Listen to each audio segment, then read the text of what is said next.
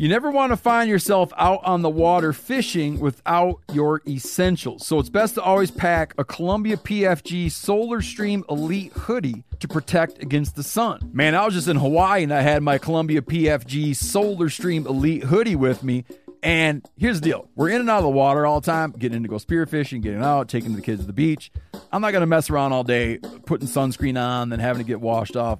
I just run a hoodie. Columbia PFG has a lot of great gear. So before you head out on the water, head over to Columbia.com/PFG to shop their performance fishing gear. Outdoor adventure won't wait for engine problems. Things like hard starts, rough performance, and lost fuel economy are often caused by fuel gum and varnish buildup. Seafoam can help your engine run better and last longer. Simply pour a can in your gas tank. Hunters and anglers rely on Seafoam to keep their engines running the way it should the entire season. Pick up a can of Seafoam today at your local auto parts store or visit seafoamworks.com to learn more.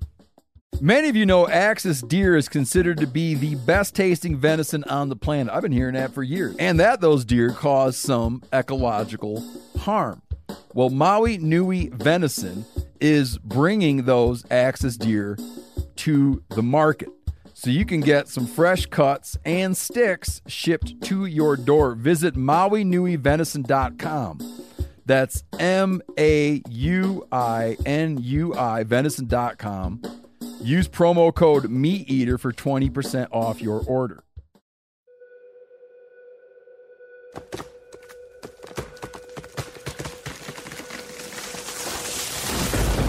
This is the Meat Eater podcast coming at you shirtless, severely bug bitten, and in my case, underwearless. We hunt the Meat Eater podcast.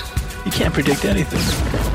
Presented by First Light, creating proven, versatile hunting apparel from merino base layers to technical outerwear for every hunt. First Light. Go farther, stay longer. Turn the machine on, Phil. It's on, Steve. Okay. Machine's on. I'd like to start right here. Because this is interesting to me. No, I'm sure no one else is interested in this, but Chester just was packing a little dip. Not really. It was a tobacco substitute. No. Oh, that's actual tobacco. Yeah, it's boiled. It's a Swedish snus. Oh, so you're like back on the... Anyways, you pulled one out and put it into a little storage unit on the lid. Mm-hmm. And Spencer was asking if you ever get those back out and do a rechew. Well, if you're ever in a real pinch, you might grab one. That's a good pun. Yeah. So have you personally pulled them back out and recycled? Probably. You don't know? Who should I ask? I'm sure I have. Okay. Yeah. I just feel like you'd know if you did that or not. Yeah. You think it's probable that you've done that? Yeah, in a pinch. Yeah, I definitely have. No pun. Okay, that's okay. Yeah. Do you swallow your snus spit? No. Never. Nah. Gives you heartburn. Me heartburn. I just came from the gym. You know what's starting to like perplex me is how do they decide what countries to name exercises off of? Because it's always like Turkish get up. Oh yeah, but no, because there's this collection of these like women have like this little chore list. They come in and they exercise together, and I don't know who does it, but someone comes in and on a whiteboard writes out like a little chore list for them. And on there is Bulgarian something like Sandbags. Oh yeah, it's always like Turkey, Bulgaria, Romania. Yeah, Romanian. Like you could do like a Belarusian push-up, I'm sure, but they never. Why those countries? Does the U.S. have anything? Like no, but if someone told you like do like a French get up, you'd be like, I better go home and get my wife. Do you know what I mean? Like, you know, I think we have. Why it's like we have this idea of like Eastern, like this part of like Eastern Europe being like very good at exercise. Yeah, a lot of testosterone over there. Yeah, a Bulgarian squat or whatever. It's like, oh, that's how they do it in Bulgaria. Yeah. This is a special episode because this episode commemorates our season 10 launch. Part A. Season 10 is a part A and part B. 5 episodes are out now. And then 5 episodes coming right up. But the 5 episodes are out now. And what we like to do is a little tradition. Traditions. You should play that, Phil. From Fiddler on the Roof.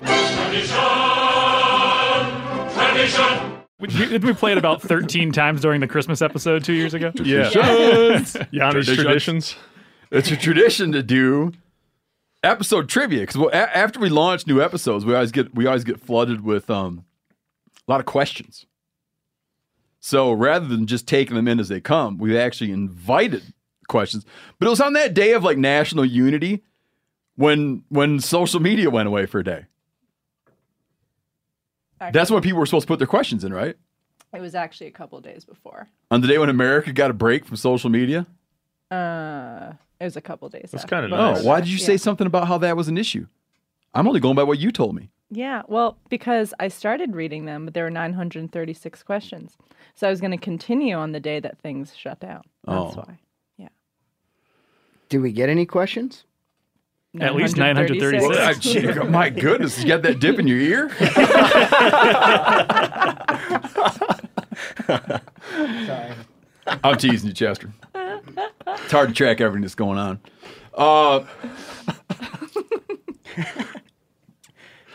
I was thinking of something else.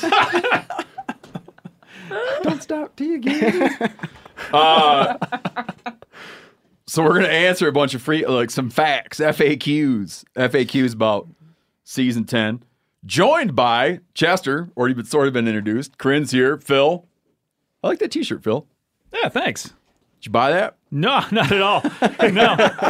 It is a meat eater fueled by nature shirt, folks. Yeah, he's got a meat eater fueled by nature shirt. I love the designs we've got coming out on these t-shirts over the last few months have been killer. They've been great. You know what? I don't know who's doing that work, but that hurts because I've had nothing to do with those. Okay. Well, you can give a little sometimes. I've handed over the reins on that because I realize that I have very personal tastes that don't necessarily reflect America in general. Rick Hutton from FHF. Yep, I'm here again. Thanks for having me. Seth. Yep. In an old man checkered shirt. What used to be an old man It's shirt. like it's a new man, old man. Because it's a fleece. Because it's a fleece. Oh, it's weird. And It's weird that Patagonia's doing that. It's like a Bozeman uniform. Yeah. Yeah. Which is a shame. Yeah, to dress up like you used to hunt a long time ago. Yeah, it's like Isn't it funny when non-hunting companies decided to do a nod toward that, they always go way back. They go to an old looking camo. Oh, you or know they what? go to like an old checkered thing. You know what? I was in the store the other day and this chat my ass. There's this flannel. It's like old school flannel that I got like hand me down from several people. I think I got it from my dad eventually, but he got it from someone else. And Rick has it now because I shrunk it in the washer. But Oh, I love that thing. that same flannel. Yeah. You shrunk it down to Rick's size? Well, yeah, he shrunk the sleeves. The arms. so yeah. they fit my arms now. But so. I saw that same. It's literally the same flannel made. I don't want to say the company, but I saw it in a store the other day for $100. Made you feel like you shouldn't have given it to Rick. No, I feel like I got a good deal. I just feel like Sold it to what his at ass. what point why is that something like that worth $100? Definitely not worth Like- $100. Yeah, and it's like I really struggle with anything retro, man. it's really cool. I like Yeah, it. Yeah. It's just I could see the jealousy in It's Seth's a eyes shame. when I wear it once in a while because he's like, damn. I used wish to wear that it all the still time, fit. and then it shrunk. And But Yeah, they're like hearkening back to a simpler time. yeah, let's get back to those prices too. You want to harken back to a simpler time. Oh, Clay, what's up? Hey, Steve. Yeah, man, I'm here. Clay's joining remotely. Getting all kinds of bears, all kinds of deers and stuff all the time. We'll get back to you. Oh, it's Spencer. How you doing, Spencer? Good. You didn't call on me in Clay's shirts. Okay. Well, do you know what that is? It's a Wired to Hunt shirt. It's a very nice shirt you can buy in our store. Oh, is that right? Yeah. And then can you buy a meatballs shirt You like that? cannot. No. And that's our company's kickball team? That's right. Chester plays. Phil plays. I think that's the only Which people on he there. uses the best. Well, I was just going to say that shirt's so exclusive. I was on the team and I don't have one. So good luck. I don't have one either. How'd you wind up with the only guy with a meatball shirt? We had like 20 of them came in, but then the roster got expanded to like 25. What kind of fur hat is that meatball wearing? Raccoon.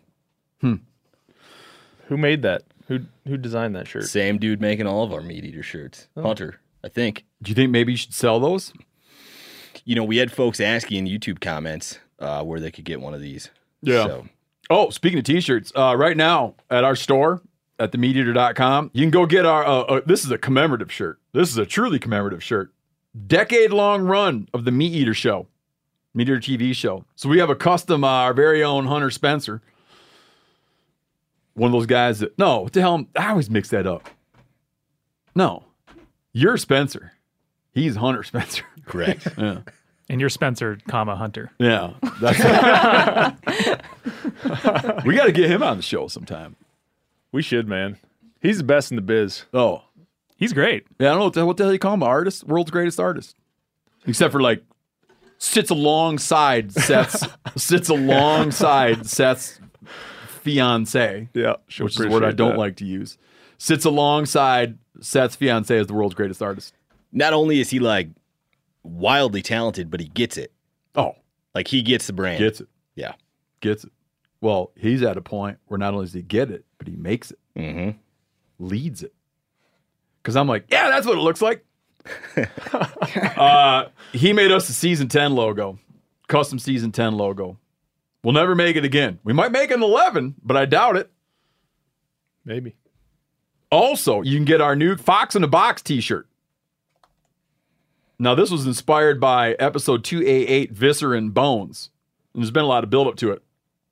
It has to do with a longtime feud we've been having with the German hunting dog community. The very lawyered up German hunting dog community, where I have it on good authority that certain members of the German hunting dog community are into these arcane seeming practices of making their dogs duke it out with various critters to show who's tough. And we've gotten a lot of pushback and blowback from people being like, no, but we stuck to our guns and covered in one episode, we covered a hunting dog test, which is called Fox in a Box, where your dog dukes it out with a fox in a box. So you can get an official Fox in a Box t-shirt. I sent one to Ronnie. I don't even think he knows about it. Ronnie Bame, God bless him, sits at the center of this controversy in a way that I don't want to get into. Another controversy is not a controversy that a little bit annoyed me last night. When you're listening, this is just to clarify something.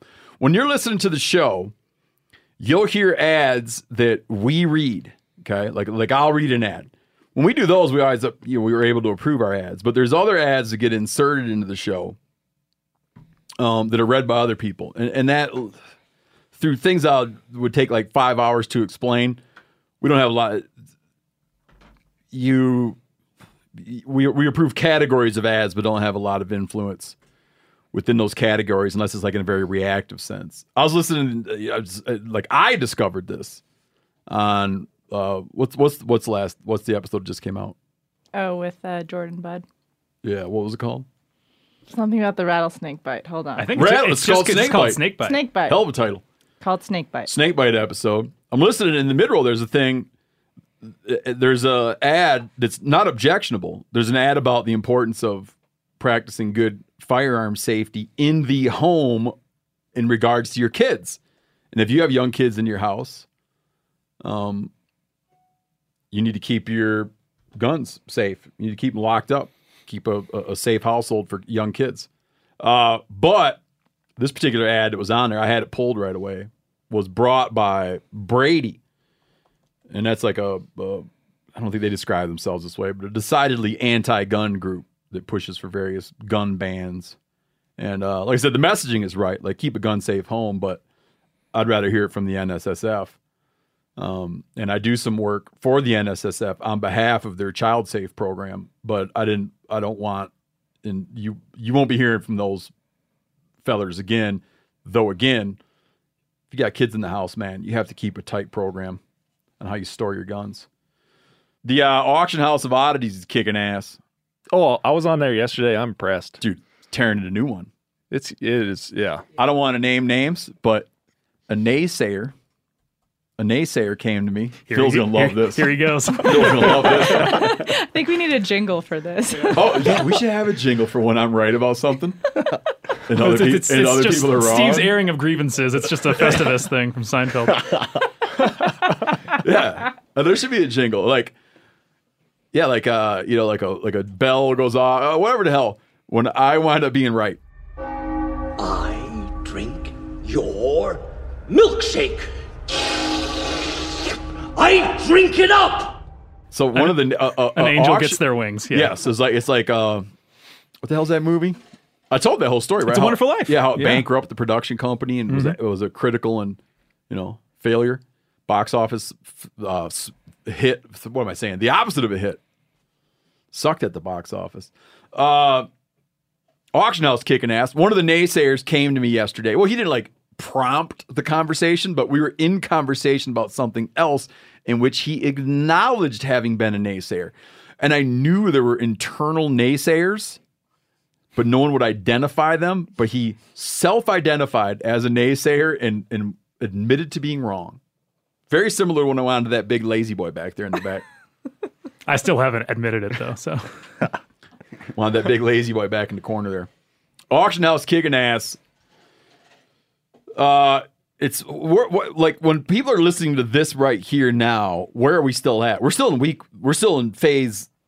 Yeah, week 1. There'll be like 5 days left on these items. Oh, okay. Here's the deal. The skunk essence that we had, you can just enter to win the skunk essence. And if you go on the auction house execution, we're still working some kinks out. You wouldn't know that skunk essence was extracted by none other than me and Chester and Seth with a hypodermic needle I bought at Murdoch's. I got in trouble that day. Remember that? Yeah. I've seen Chester fight with his wife east and west of town on I-90 about his proclivity for messing around out in the woods and waters. It's he mostly tries to my stay. fault. He stays very rare. He's like, well, this is why I live here and this is my lifestyle. No, I mean yes, but it's communication. And folks. If you're married, I know I was supposed to be home a couple days ago.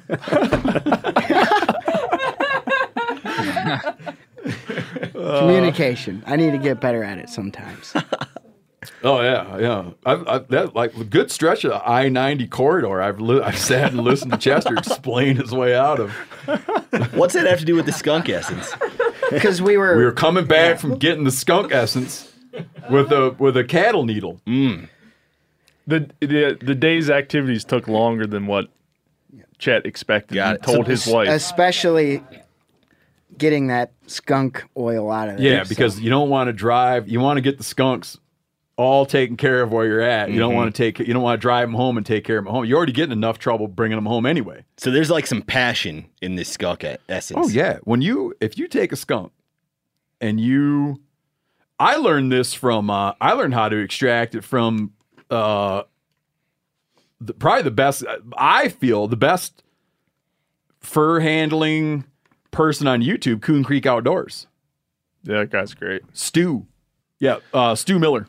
Stu Miller, Coon Creek Outdoors. One very good explanation of fur handling. Anyways, he shows how to do it. But you just take them and syringe it out, fill the jar. So you don't need, people keep being like, oh, I don't have any money. How can I participate? You can go sign up to win the 2-ounce bottle of skunk stink. Did you hear about the Friday night controversy in our auction house? No.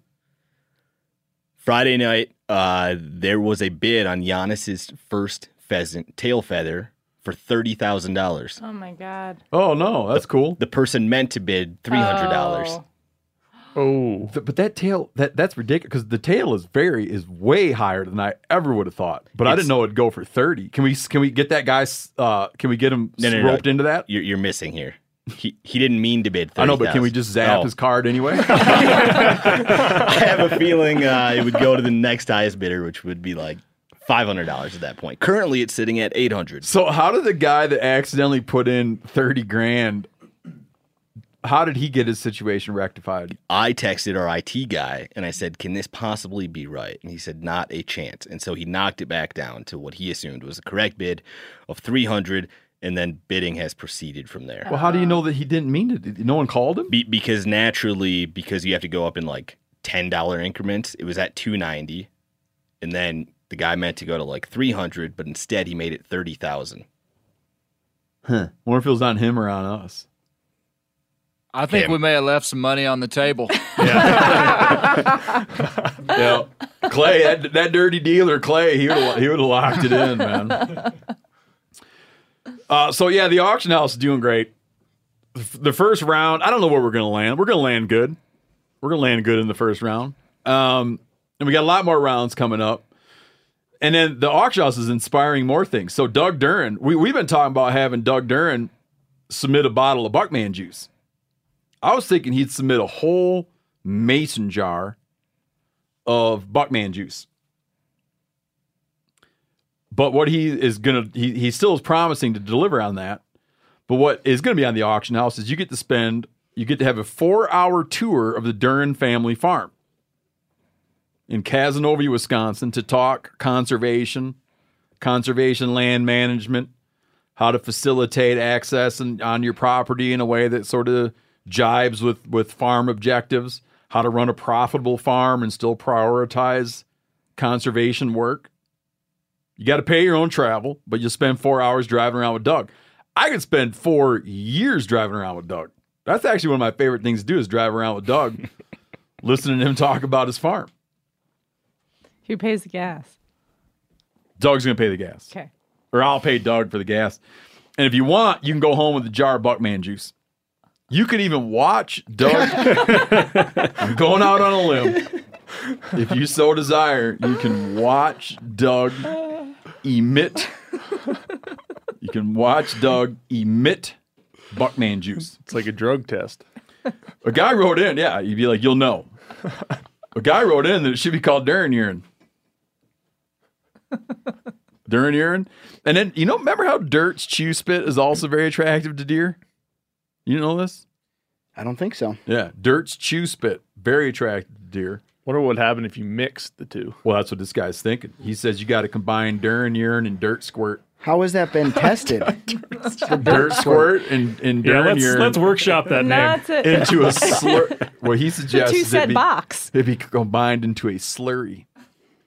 A deer attractant slurry. How do they know it attracts deer? Dirt squirt. Because if he spits it out of a tree, deer come up and smell it. Huh.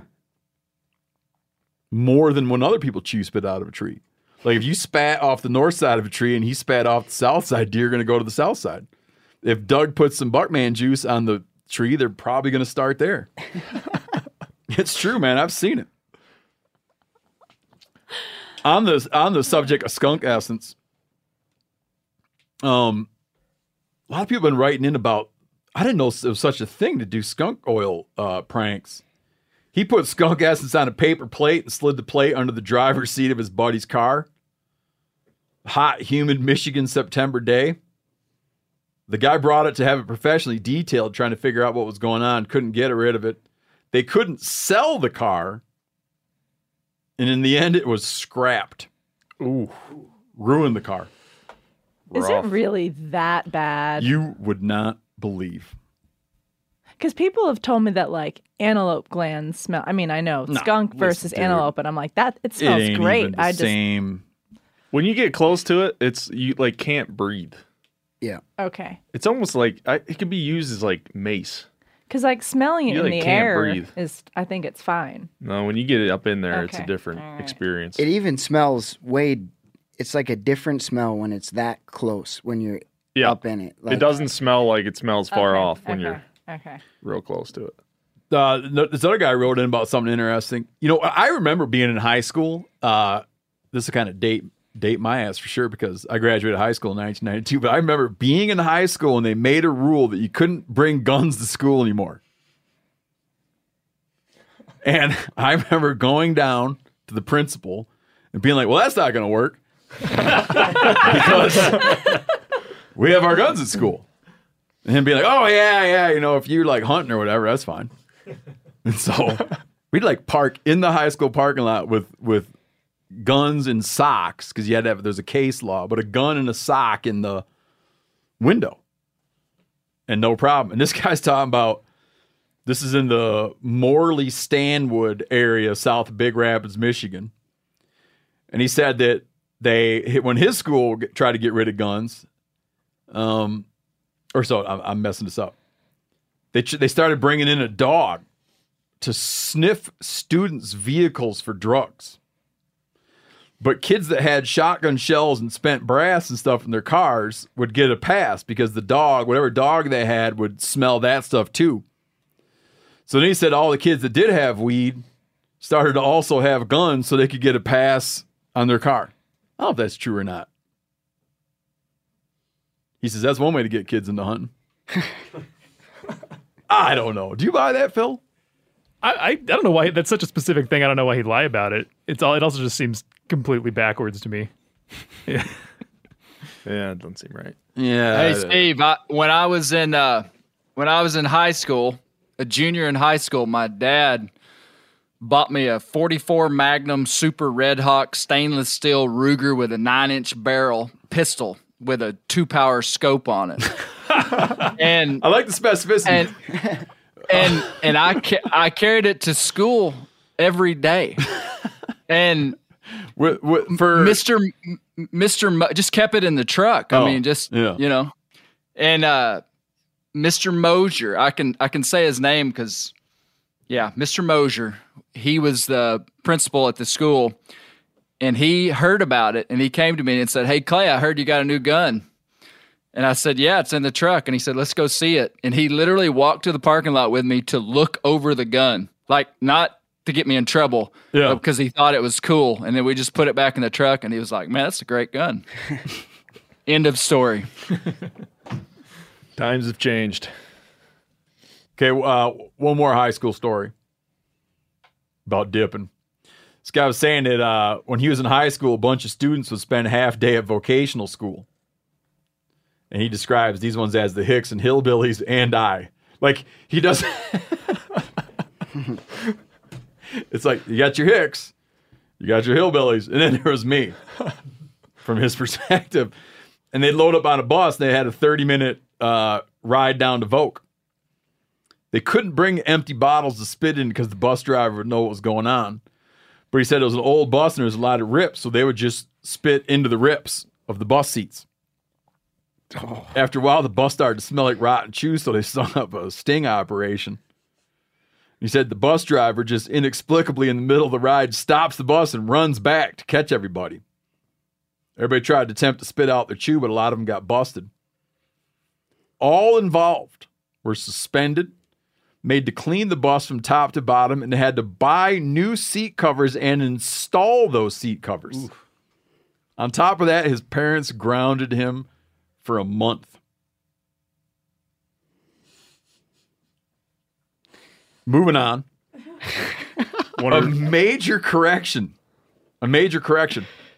We covered very heavily these boys in Michigan that were trapping beavers, and they were getting harassed.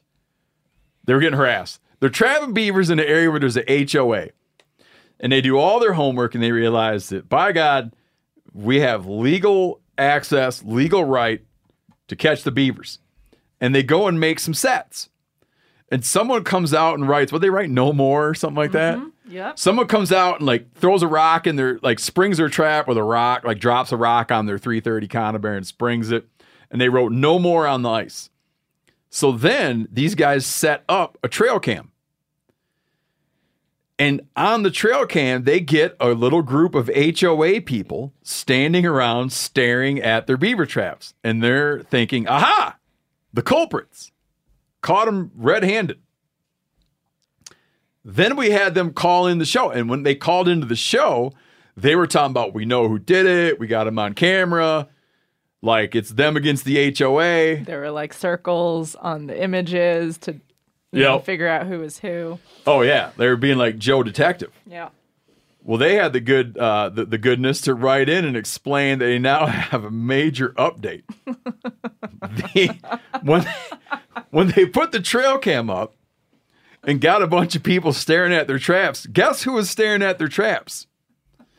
It was the president of the HOA with a nuisance trapper showing them where the beavers were so that the nuisance trapper could come kill the beavers. What the trail cam did not pick up is the nuisance trapper being like, well, it looks like someone's already doing it for free. No need for me to get involved. Very different. Yeah. Oh, man. This would be like if Joyce, the dock owner, was actually trying to lure in fish to improve fishing. So did they ever catch the person who wrote no more? They do. It was a lone operator, not associated with the HOA. Huh. That story really starts to make its own gravy, don't it? Yeah, it does. Made it twice. They made 2 batches of gravy. Oh, one more thing before we get into our questions. Corinne, tell everybody about your big-time antelope hunt. Oh, okay. So I participated with a colleague at Meat Eater, Samantha Bates, and our friend Rue Mapp, who has been on this here podcast, the founder and CEO of Outdoor Afro. And this is the first year that the Wyoming One-Shot Antelope Contest hosted women participants and guides. So we participated in Lander, Wyoming. It's my first antelope hunt, and it was I think I've calmed down from it, but for a solid, week or so after the hunt, I was pretty buzzed. There's some interesting rules. You have, it's a timed hunt where you go out into the field with a competitor and their guide, and you kind of hunt in the same general area. And one hunter gets the first hour, hopefully gets an antelope within that first hour. If they don't, they get the third hour, and you take over for the second hour. And the point is for each hunter within a 3-person team to get an antelope in one shot with no man-made rests. Yeah, if God didn't put it there, yep, then you can't rest your gun on it. Yep. So not like a fence post or anything? Nope. Not a fence post. Yeah. Meant to kind of like an older definition of good marksmanship. Mm-hmm. Yeah. Yep. It's a good not way to like put a contemporary definition of good marksmanship, but like shooting over your knee kind of stuff. Yep. And making it count with one shot. Right. You can use no bipods. You're right. No bipods, no backpacks. Your knee is arguably man-made, but you can use your knee. You can use your knee. You can lie prone. You can rest your rifle on sagebrush, a rock, part of a tree. Although you can jiggle a rock around. Yeah. Can you? I shouldn't say that. I'm not actually. No, I don't. That's a good question. I don't know if you can. I think it's like you're just supposed to put your rifle down on and not whatever's move rock. there. Like you can't carry a big ass rock like you around. Can't build, build you. something or shift something to rest your rifle on. And so the point is to have each team member get an antelope in one shot, which surprisingly so many teams don't get. There are a couple of teams where no one got one in one shot. There was there were a bunch of teams where 1 or 2 people out of the 3 were successful. And there was one team out of over, I don't know, what do we have, like 12, 13 teams? One team where each person was successful in getting an antelope with one shot. So that was the winning team. You point out that it's kind of a friendly competition. It's a very friendly competition. It's not like it's not like a bunch of money getting bet and whatnot. Yeah. No, it was a very friendly competition. Yeah, so I went out with to the same general area with my guide as another hunter and their guide. And the other hunter had the first hour. And you're kind of supposed to roughly keep track of where they are because you're in the same zone. But they kind of disappeared. And when my hour was about to start, we couldn't find where they were. So my guide and I went off. And we mainly saw does.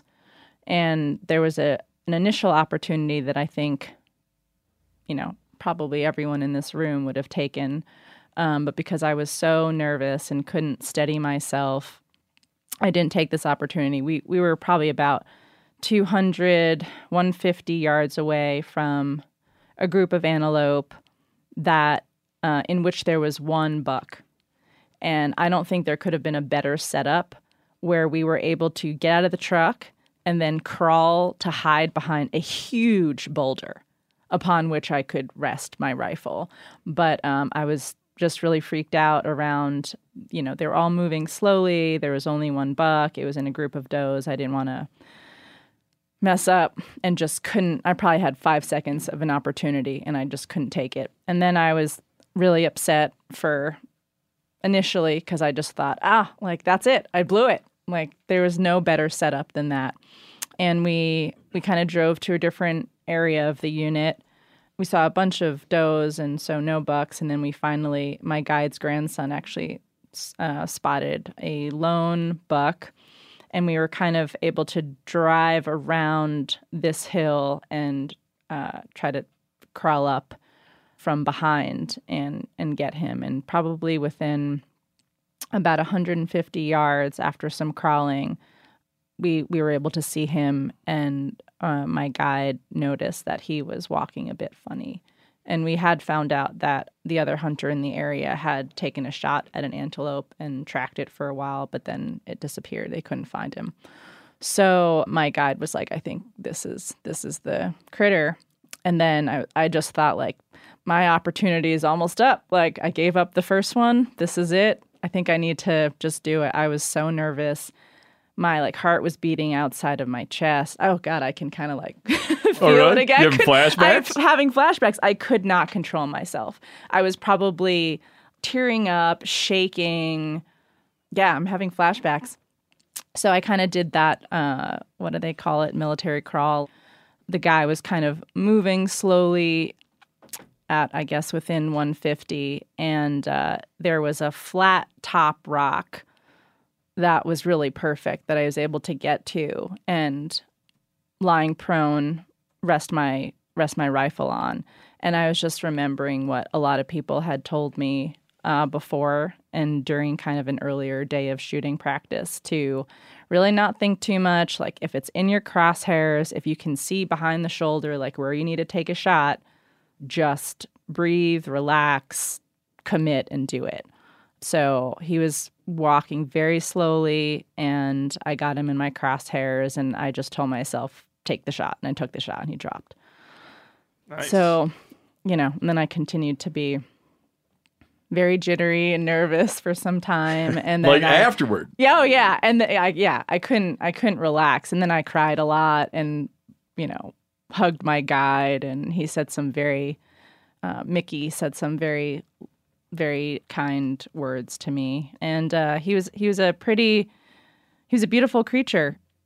When after you tag and you kind of bring him to, there's a wildlife, and they're students from a university. We had to drive the antelope. Oh, when I was down there for it, I don't remember that. Okay, maybe I remember we just took it to a lot. We just took it to a dude I was hanging out with. Okay, locker and cut it up next day. Okay, well, this one grad student identified this buck as being at least 4 years old because he was looking at his teeth. Mm-hmm. And he also had a very beautiful black stripe running down the center of his face and nose, which I guess if it is a younger animal, it's more brown. It's just not as defined they don't black. get it. Yeah, the cheek patches are a little bit different. Yep. And now I've got some antelope in my freezer. Did you feel that it was mortally wounded? Would have been mortally wounded? Or the pre, it was shot in the leg. Which leg? Front? Front right. Do you feel that it wouldn't have made it through the winter? Or don't you know? I don't know, because it was broadside. Its left side was broadside to me. And it was its right front leg that was injured. So when I shot, it fell to its right. And when we approached it, it's from its kind of elbow joint down was twisted around.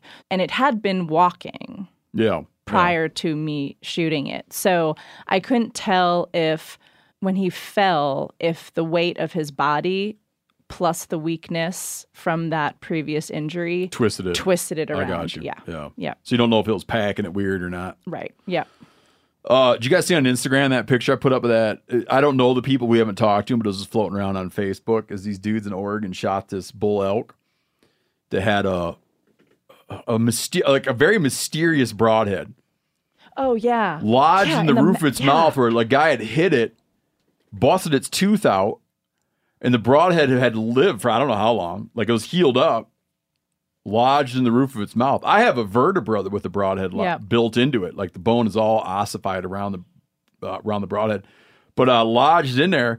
And I was like trying to figure out what kind of broadhead it was. And it's funny because I sent it to Bill at Iron Will Broadheads, and he can't identify it. Is it like really old? Yeah, he's like, and then he sent it to someone in like the Broadhead Collectors Association. Pat Durkin, this is funny because Spencer's laughing about this. Pat Durkin sent it to the two people he knows who are old broadhead collectors, both of his broadhead collector friends. No one can identify it. Really? No. One of these was like a type of broadhead. One guess is this type of broadhead like used to be used by trad bow hunters. But it's not like this thing lived forever. I mean, it's, at its oldest, it's 6-7 years old. Right. Oh, I see what you mean. Mm-hmm. So someone using some old ass, hard to identify broadhead. Have you looked at it? Yeah, you looked at it. Yeah. If you go to my Instagram at Stephen Rennell, you'll find this picture. Crazy. Maybe it's some Steve. I think they custom filed and sharpened the back edges of that broadhead. That's one theory. The other theory is that they got worn from being in its mouth. Oh, I see. Mm-hmm. I was gonna say maybe it's some like trad bow hunters. They like to make their own stuff. Yeah, maybe someone made it. Well, I feel like he needs to spend a little more time shooting and making.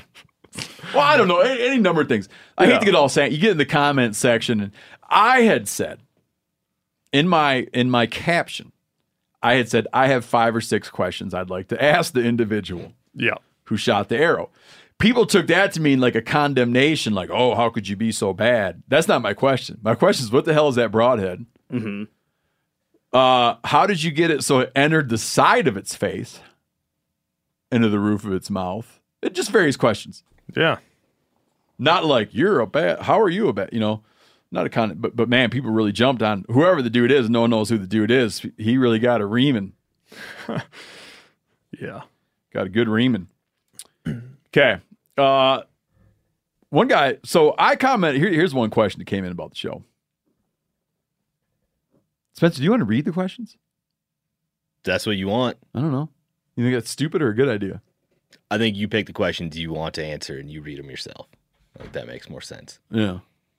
One guy commented how in the first episode of our new season, we hunt antelope with Luke Combs. Someone said how I describe how antelope smell like Frito-Lay corn chips. Luke Combs says that his dog smells like Frito-Lay corn chips. Someone says, what's Luke smell like?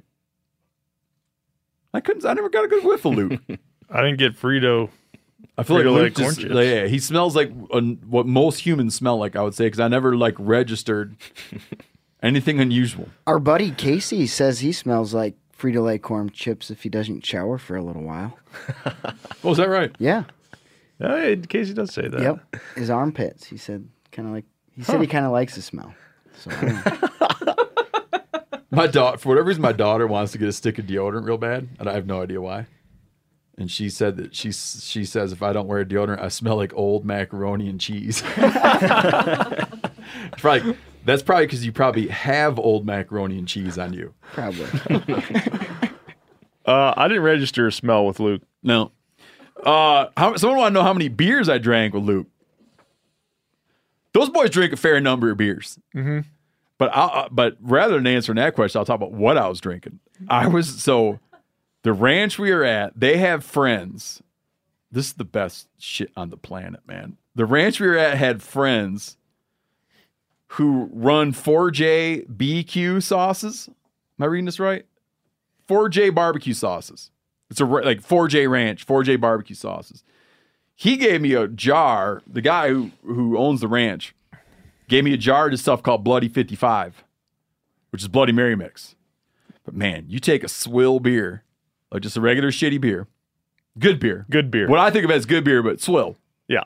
Like, I think shitty beer is good. Same. And people are like, oh, it tastes like water. I'm like, I like water too. It's like, if you drink beer and people get mad that the beer they get mad about it, but it's like, but why would I not just drink things that I like? And also, why does it not make you mad when I drink water? I agree, man. People get so mad, it's just like drinking water. I'm like, but I drink water. People have such an opinion about it. But I think it's the weirdest, stupidest argument. The point is like if you're drinking beer, it should, or if you're drinking a thing, it should taste like what it is. It does. It so tastes like swill beer. Like water. Okay. It tastes like I like swill beer. Yeah. I don't need that much flavor in my life. Like, if you're gonna drink beer for 4 hours, I don't need every sip to be like, oh my God. You know? I agree. It's like you don't sit and eat foie gras for 4 hours. You eat foie gras for a couple minutes. When's the last time you sat down and drank beer for 4 hours, though? Slowly cleaning fish. Yeah. I don't know. On that Luke Combs shoot? And no, in my fish shack, I'll drink beer. Oh, yeah. I'll drink like 2 cans of beer over the course of 4 hours. On Giannis's Instagram. I just don't need that much flavor in my life. Oh my, Yanni's the worst. On Giannis's Instagram, you can see a video of Giannis and Luke shotgunning a beer. Oh, which is extremely impressive. It's great. Did you shotgun with them? I don't know how. Never have. No. We used to do keg stands. We used to fill fish aquariums up with combat juice. And then you'd get lowered into it. That used to be the thing we liked to do. Did you tell a story about something floating in the combat juice? Oh, we were doing that one night when I was this house I used to live in with some buddies of mine, and we were doing that where we filled a fish aquarium with combat juice, and then you get like they hold you up by your ankles in there. Yeah. The next day, looking, it was just like I remember it was like it goes 76 cents of change is in the bottom of that from shaking out of people's pockets, and the surface of the water was just hair, human hair. Oh, no. Brutal.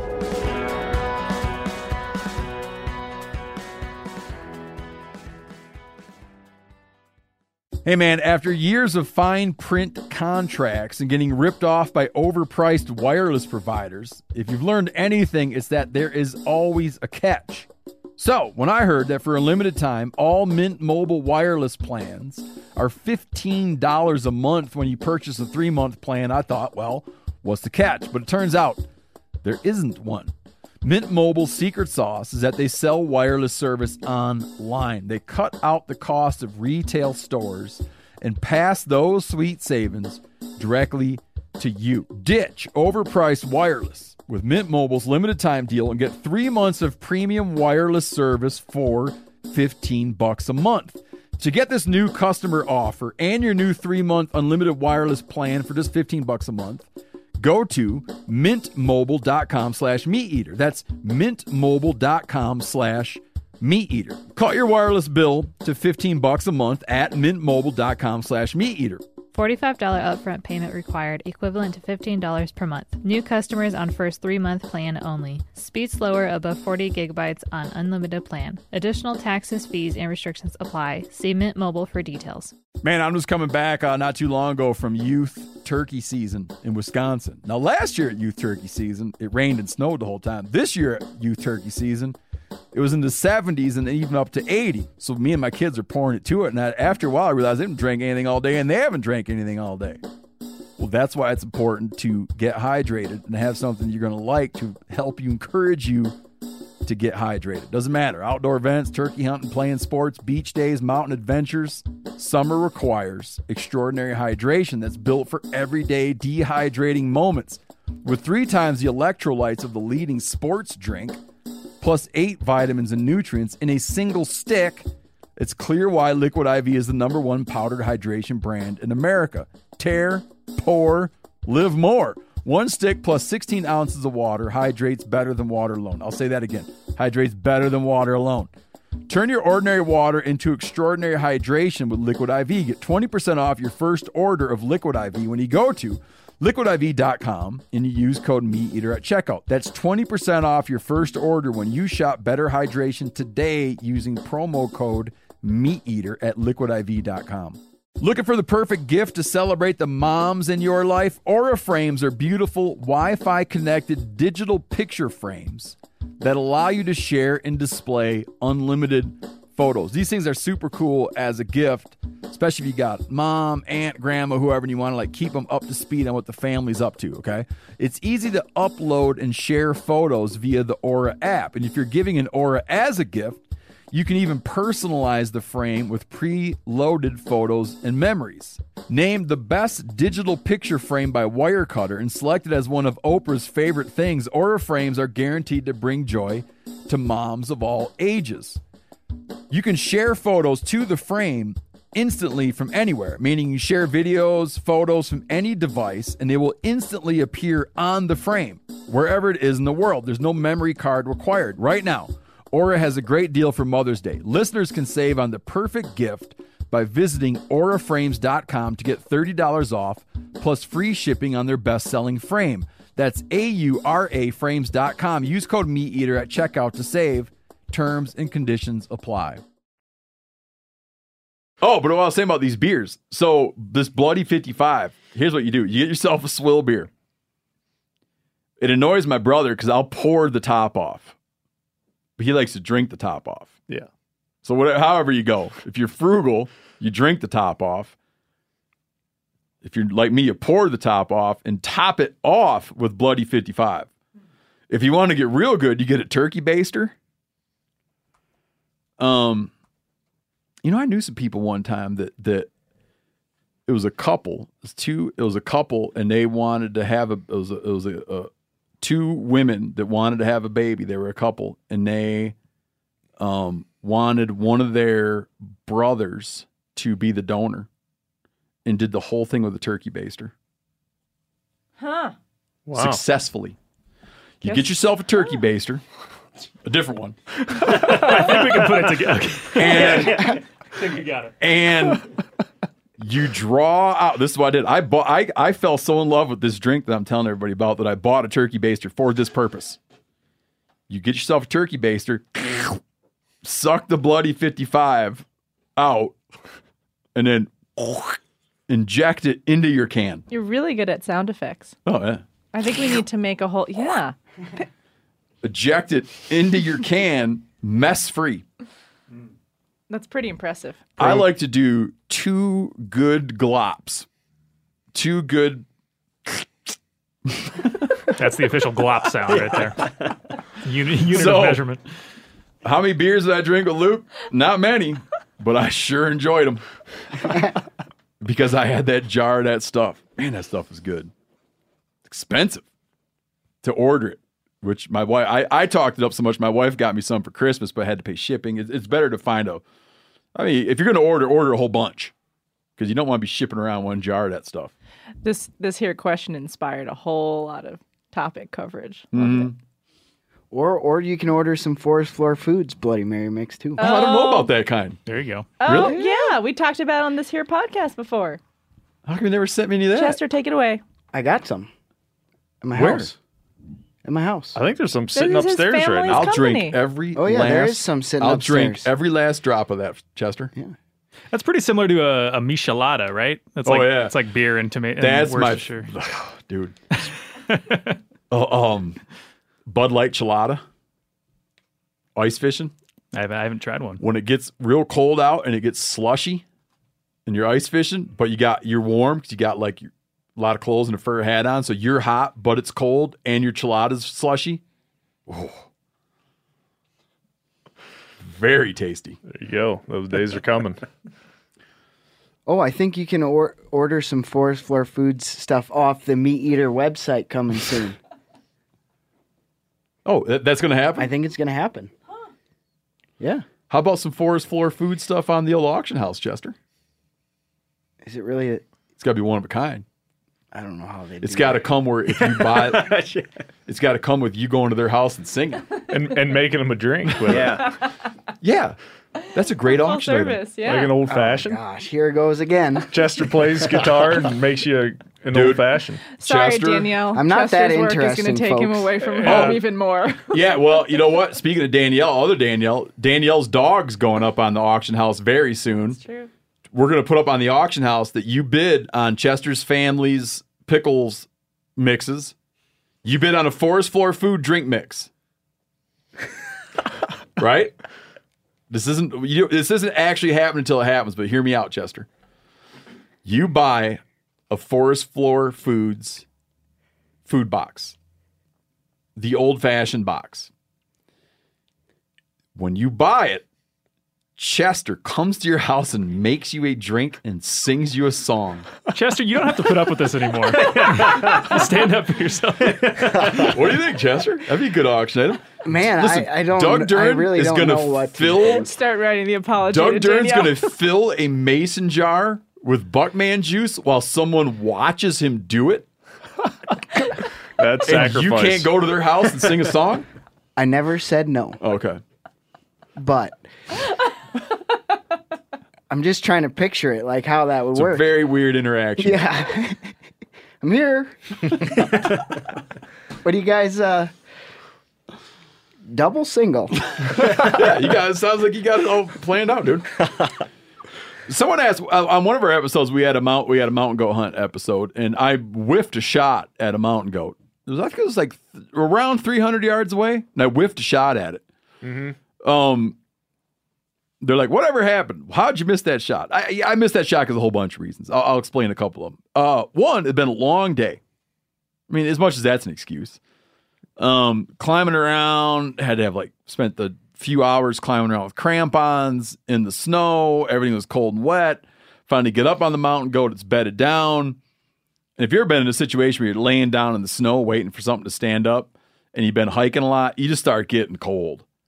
So that becomes the thing. And then you start thinking, man, I can't lay here any longer because I'm going to get so cold. I'm shaking so bad and shivering because now I'm all soaking wet laying in the snow. And the other thing that's going in my head is if the mountain goat stands up, I don't know what's behind him. You're hunting in very cliffy stuff. And in fact, had he gone over that thing, did you ever go up there, Seth? Yes. I was very uncomfortable. Had he gone up over, had he fallen the other direction, it would have been very, a weird, hard place to extract him from. So I was thinking... Might have needed ropes. Yeah, you might have needed ropes, and you might have to get dirt mist, climbing gear, and all that to go fetch him. Yeah. Dicey. So in my head, I'm thinking, you got to hit him in the high shoulder. Got to hit him in the high shoulder. Because when you hear people say, hit him in the high shoulder, it's like you'll drop it quick. So I'm thinking I'm going to hit in the high shoulder. But it's November. What I hadn't been really plotting on, because I just lost it in sort of the heat of the moment, for one thing, is that he's got 8-9 inches of wool on top of his shoulder.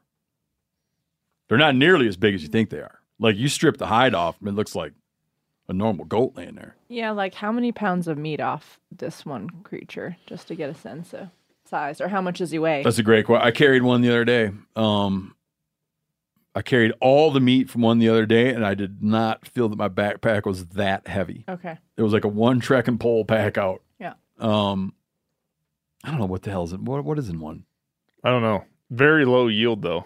Uh-huh. Yeah, they got a huge gut. They're eating all that low quality forage. They got an enormous digestive tract, huge gut, not a lot of meat. They don't run. Small back straps. I remember that. Small back straps. Small little. Not very wide. Yeah, there's not a girt. They're not. You get the hide off them, and your eyes wow. There can't be 40 pounds. I don't know. Is there 40 pounds of boneless meat in a mountain goat? Maybe a big one. That's it. Maybe more than that. I don't know. I could find out, but I don't know off the top of my head. I could do some math and figure it out. I carried bone. I carried one out, bone in, and I don't think my backpack. There's got to be more. There's no way my backpack weighed more than 80 pounds. And I had the whole thing on the bone, including rib slab, in my backpack. And I don't think my backpack weighed 80 pounds. It's like antelope size. Mm-hmm. Huh.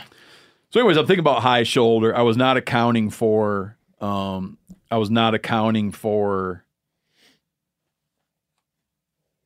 that wool. I was also off in how I clicked. I was off in my hold, and I was also off in my zero. I was high on my zero. So each of these things contributed a little bit, and I took off a hunk of wool, which hangs on the wall of the podcast studio.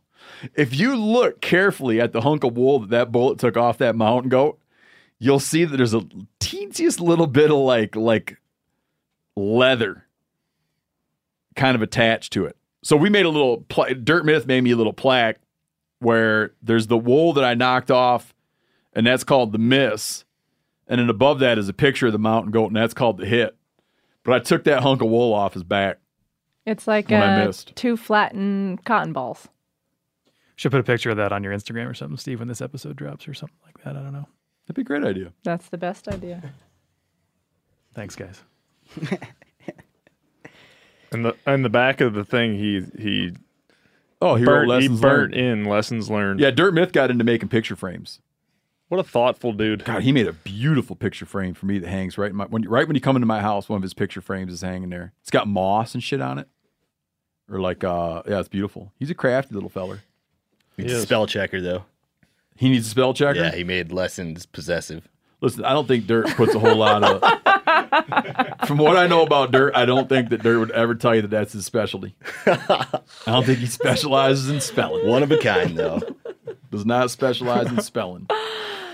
Why wave a white flag when you're antelope hunting? That's an old trick. That's an old trick. My older brother, I have a older half brother who's in his late 70s, oddly. Isn't that surprising? That's pretty surprising. 78 years old. He was a hunting guide for a long time in Colorado. He's the first guy that ever told me about waving something white at him. And he was a hunting guide a million years ago. He would he'd carry a white flag. You know, an antelope got a big white side on him. Yep. Like an antelope's reddish brown, but he's got a huge white flank. It ain't for hiding. It's for finding each other. You know, when the sun's shining on that thing, like they live spread out in big, huge, flat country. They're ridiculously fast for any predator that's out there as an adult.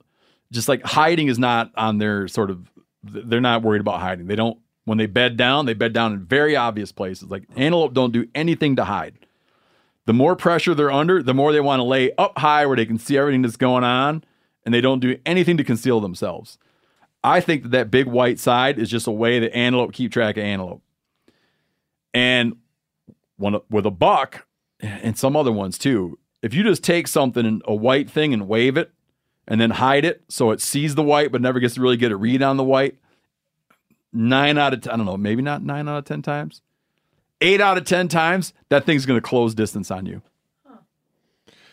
If he doesn't know you're there, or he's like, what is that thing over there? And you hold a game bag up and let a game bag blow in the wind and then put it down, he's going to start walking your direction. Hot tip. We've had same way with caribou. If you sorry, 1 second. Yeah. With caribou, if you see caribou, they're going to pass you by and they're not going to get close to you and you're hidden. Stand up and walk around for a minute, then lay back down. They drop everything. Like you. They're gregarious. Okay. Yeah, you get up, hunch over, walk around a minute, and then lay back down, and usually they're going to start, because like it's either a grizzly, a caribou, or a wolf. If it's a grizzly or wolf, I'll just see that and turn away. Mm-hmm. If it's a caribou, I want to go hang out. You're like exploiting their gregarious. Very similar to putting decoys out for a duck. Yeah. Go ahead, Seth. Our dog is like similarly colored to antelope, brown and white, and we've had antelope see the dog and like come running in to see, like to get closer, just because it. She's your little decoy. I'm assuming just because. Decoy. Yeah, I'm assuming just because it looked sure. Like from a distance, she looks like a little antelope in a way. They decoy, during the rut, they decoy very effectively too. Yeah. But I've used that game bag trick all the time, and I keep a game bag always handy, antelope hunting. Clay, take on this question about respecting the kill, man. Have you looked at this one? How prepared are you? You know, I did see it. I'm probably at 6.5. Want me to read it to you? Yes, please. This fella writes in, I don't know, maybe I'm assuming a feller, I don't know. He says, I was explaining to my wife about respecting the kill an animal after it's harvested. And she was down for it and understood. But then she happened to be watching the raccoon episode with Clay and Giannis, and she grew livid when y'all showed Mingus the hide in the tree, asking how the heck is that respecting the animal's life? I didn't have an answer for her. Got any insight? Clay will take it on, but I'll explain real quick. Giannis is training a dog. He's training Mingus as a hunting dog, a tracking dog. He wants to be able to run raccoons, wants to be able to run lions. So in order to help the dog make the association to connect all the dots of what was happening, Giannis shook the raccoon's hide by the tree, got the dog excited about the raccoon, excited about the tree, just to help the dog connect all the dots. Be like, oh, the raccoon's in a tree. They got the raccoon. Now we get to smell it and play with it. So there, Clay, how is, if you use it for dog training, does that inherently make it disrespectful? No, I would have to say that, to me, the holistic experience of using that animal, we took the meat from that animal, we harvested the hide from that animal, which we tanned, and that is in the auction house of oddities right now. Yeah, you aware of that, cool. Clay? I got it tanned and it's in there. Yeah, that's awesome. So, I mean, I personally wouldn't have viewed that as disrespectful at all. I mean, if you're looking at the macro picture of the massive explosion of an unnatural populations of raccoons in the country, the best thing that you can do for living raccoons is train raccoon dogs to go out and harvest the overabundance of raccoons. So it's like this circle of life thing, What Clay's referring to there is raccoon prices are at historic lows, and you have a incredible number of raccoons on the landscape right now, which can be detrimental to a lot of other species. Great for raccoons potentially until they get infectious diseases that spread through them. That's right. No, I just didn't. I would have never viewed that as being disrespectful to the animal. I mean, we didn't let the dog wool on it or anything. So. No, if you had a leather throw toy and trained your dog with that, would that be disrespectful to that cow? No one would ever bring that up. If you threw an old leather shoe for a dog, you're like, get it, boy. Is that bad? It's made of leather. Yeah. Yeah. Put that in her pipe and smoke it. Yeah, the dog toy aisle at the pet store is just loaded with pig's ears and cow hooves and that's a good question. All sorts of stuff. Yeah, is that disrespectful? Don't think to so. The pig? No one cares about respecting farm animals. Nope. No. I mean, no, farmers do. Consumers don't. Yeah. Clay, here's another one for you. Did Mingus do well behind the scenes, and how is Mingus's training going? Mingus is Yanni's dog. Yanni got a pound puppy. He went down to the pound and got like a hound dog. Yeah. You know what? So prior to this hunt, Giannis had talked about bringing Mingus, and I actually discouraged him a little bit from it just because I did not think in, 3 nights of hunting that the dog would catch on at all. And so I guess I didn't discourage him. I didn't try to say, hey, this is going to be really good for this dog. And in complete honesty, I was pretty shocked at how quickly that dog was treeing raccoons. And what you wouldn't have seen is that Giannis stayed 2 extra nights after the shoot. And we went out and Mingus absolutely struck and treed on a coon. I mean, just not all by himself. My dogs were there too, but so the dog did fantastic. He really had the ability to catch on quick to tree an unseen game, which that's the trick with raccoon hunting. With the big game hounds, a lot of times they're seeing the animal in a tree because just a larger animal like a mountain lion or a bear is sometimes visible. Their scent is really strong. A raccoon hound has to be a little more nuanced because he's totally treeing off of scent. And man, Mingus really did awesome. And what was also kind of stunk, Steve, is that, we really struggled. I mean, the raccoon hunting was not where I figured we would have trouble. Dude, we were in a cold snap that made national news. Oh, yeah, there it was were terrible. Dead woodpeckers laying all over in the woods that froze to death. It was we're wandering around the woods were dead birds. Yeah. They looked perfect. That was like weird. perfect dead birds laying there that had froze to death. Yeah. Well, the other 2 nights that we hunted, the coon hunting was great. After the shoot. Yeah, it finally warmed up. Yeah, it warmed up a little bit. Another question for you, Clay. So on the episode where Clay and I are hunting whitetails in Texas, I bust Clay's rattling antlers, which I'll point out are in the auction house of oddities right now. Mm-hmm. The very rattling antlers. And he wants to know if Clay's rattling antlers were ready to snap, or were you giving it an extra bit of juice? Okay. I am a strong man. I don't even know my own strength. Okay, there's a little bit of history with those antlers. One of the antlers was a 5-point side of a buck that my dad acquired at a bow shoot door prize event. It's a beautiful, probably 140-inch side, and I saw it off the brow tine.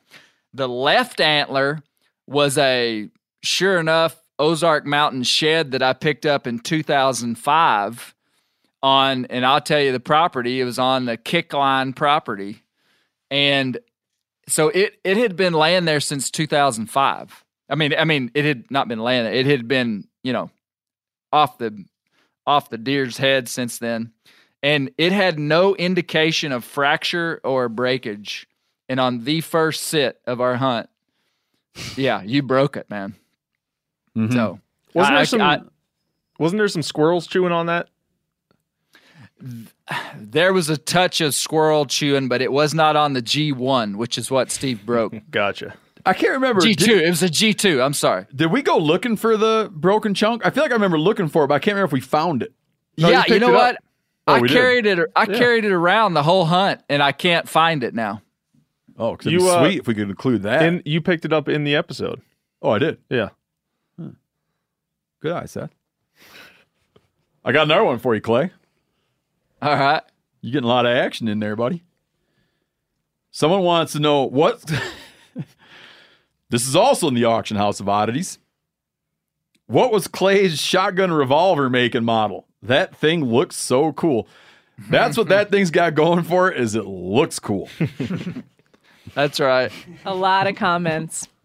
Yeah, People man. like that old that, Wild Westy looking thing. That was a Rossi circuit judge, and it's a 410. It's a the revolver 410 that also shoots 45 caliber bullets. And you know what? I want to get a modified choke for it. It truly would be a great squirrel gun, and I used it. And I really enjoy carrying it. I need a modified tighter choke. That was the only thing. It shoots a pretty loose pattern. But yeah, man, I love it. I really enjoy carrying that gun for squirrel hunting, but need a tighter choke. You can learn more about that gun on our website. Steve wrote an article that we published on September 30th called The Guns of Meat Eater Season 10. He talks about 6 of the guns used in the 5 episodes. God, the guy's good, Spencer. Yeah, hey, on the episode, we called it the Peacemaker, though. Yeah. The Peacemaker. Were we calling it in error? Well, or we just dubbed it that? It was a nickname. Well, it was just kind of a nickname. The Peacemaker. I missed one I was going to bring up. Would I have thought of the mountain goat hunt as a success had I killed a nanny? I would have kept at it and just got. No, I wouldn't have done that. I mean, I had it in my head to find a billy, and I was going to find a billy. If I'd have had to go and not get one, I'd have gone and not got one. But would you have felt badly? No. If you would have gotten a nanny. No, but I just had it in my head what I was going to do, and I wasn't going to change what I was going to do. No, but I mean, that's my career advice too. I think they're more framing it if you misidentified. Right. That's what. And walked up and Why shot a nanny. Why did they say that? That's the way I took that. Oh, had we misidentified? No. It would have been like, no, I wouldn't have I would have been disappointed in our ability to like make that. It's a very hard thing to do. I'm anything but an expert, but I would have been, it would have been a complicated one for me. I would have been disappointed. Hey, Steve, let me ask you this. When you walked up to it, what was the percentage chance in your mind that it was a Billy? I mean, were you like 100% sure? 100%. Really? Just so we were able to watch it a while, and it even had like the piss-stained hump. It just had all the trimmings. Okay. It had all the trimmings. And at that point, we had just been able to look at a lot of goats. And the other thing is, we're able to, this is when it gets helpful, is when you have a mixed herd. Because by that point, they were starting to get ready for the rut. And so Billies were moving in with the nannies. So not only, when it's tricky is when you're looking at all nannies or you're looking at all Billies. But when you got them lined up, it becomes like when you have a bunch to compare, it becomes very easy when you have stuff to compare it to. And like I said, he had like the rubbed flank. He was pissy colored. He was more yellow than everyone else. You could compare the horn structure with everyone else. Do you remember when we spotted that group? Yeah. I was down below. I'm like, oh, there's a Billy. There was actually 2 Billies in there, remember? And then you guys were like, looked at him and you're like, oh, that's cool, Chester. Kind of wrote it off, that group. Oh, we ignored you. Yeah. And then Seth, about 25 minutes later, looks in that group. He's like, oh, there's a Billy. And you guys are like, oh, good work, Seth. Oh, nice job. Oh. Hey, Phil, do you think you know that song we're going to make about me being right? Yep. Do you want to do that? I'll do it for Chester. You can play it for Chester, too. Yeah, it's going to sound a lot better, a lot more detailed. Thanks, Phil. Yeah, no worries. I drink your milkshake. I drink it up. Chester's trying to get in on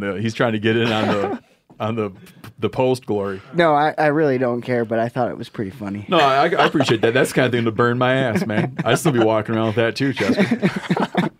I'd still be walking around with it. Every once in a while, Chet looks at me weird. I'm like, oh, wonder what he's thinking. That's what's going on in his mind. He's just pissed. There's a good saying, vengeance is a dish best served cold. Ooh. There you go, Chet. Oh, on the top, here's a hell of a segue. On the top of the horns, remember I was saying how you could compare the Billy's and the nanny's horns when they're all standing there together? Someone said they never thought about this until we brought it up on the episode. Pronghorn are the only animal that shed their horns annually. And he's got them to wondering, is the material and structure of horns, how's that different than antlers? Well, yeah, so horns are made out of, here's a very, like, I'm going to give, you probably know a lot about this, Spencer. I'm going to give a very sort of like superficial understanding.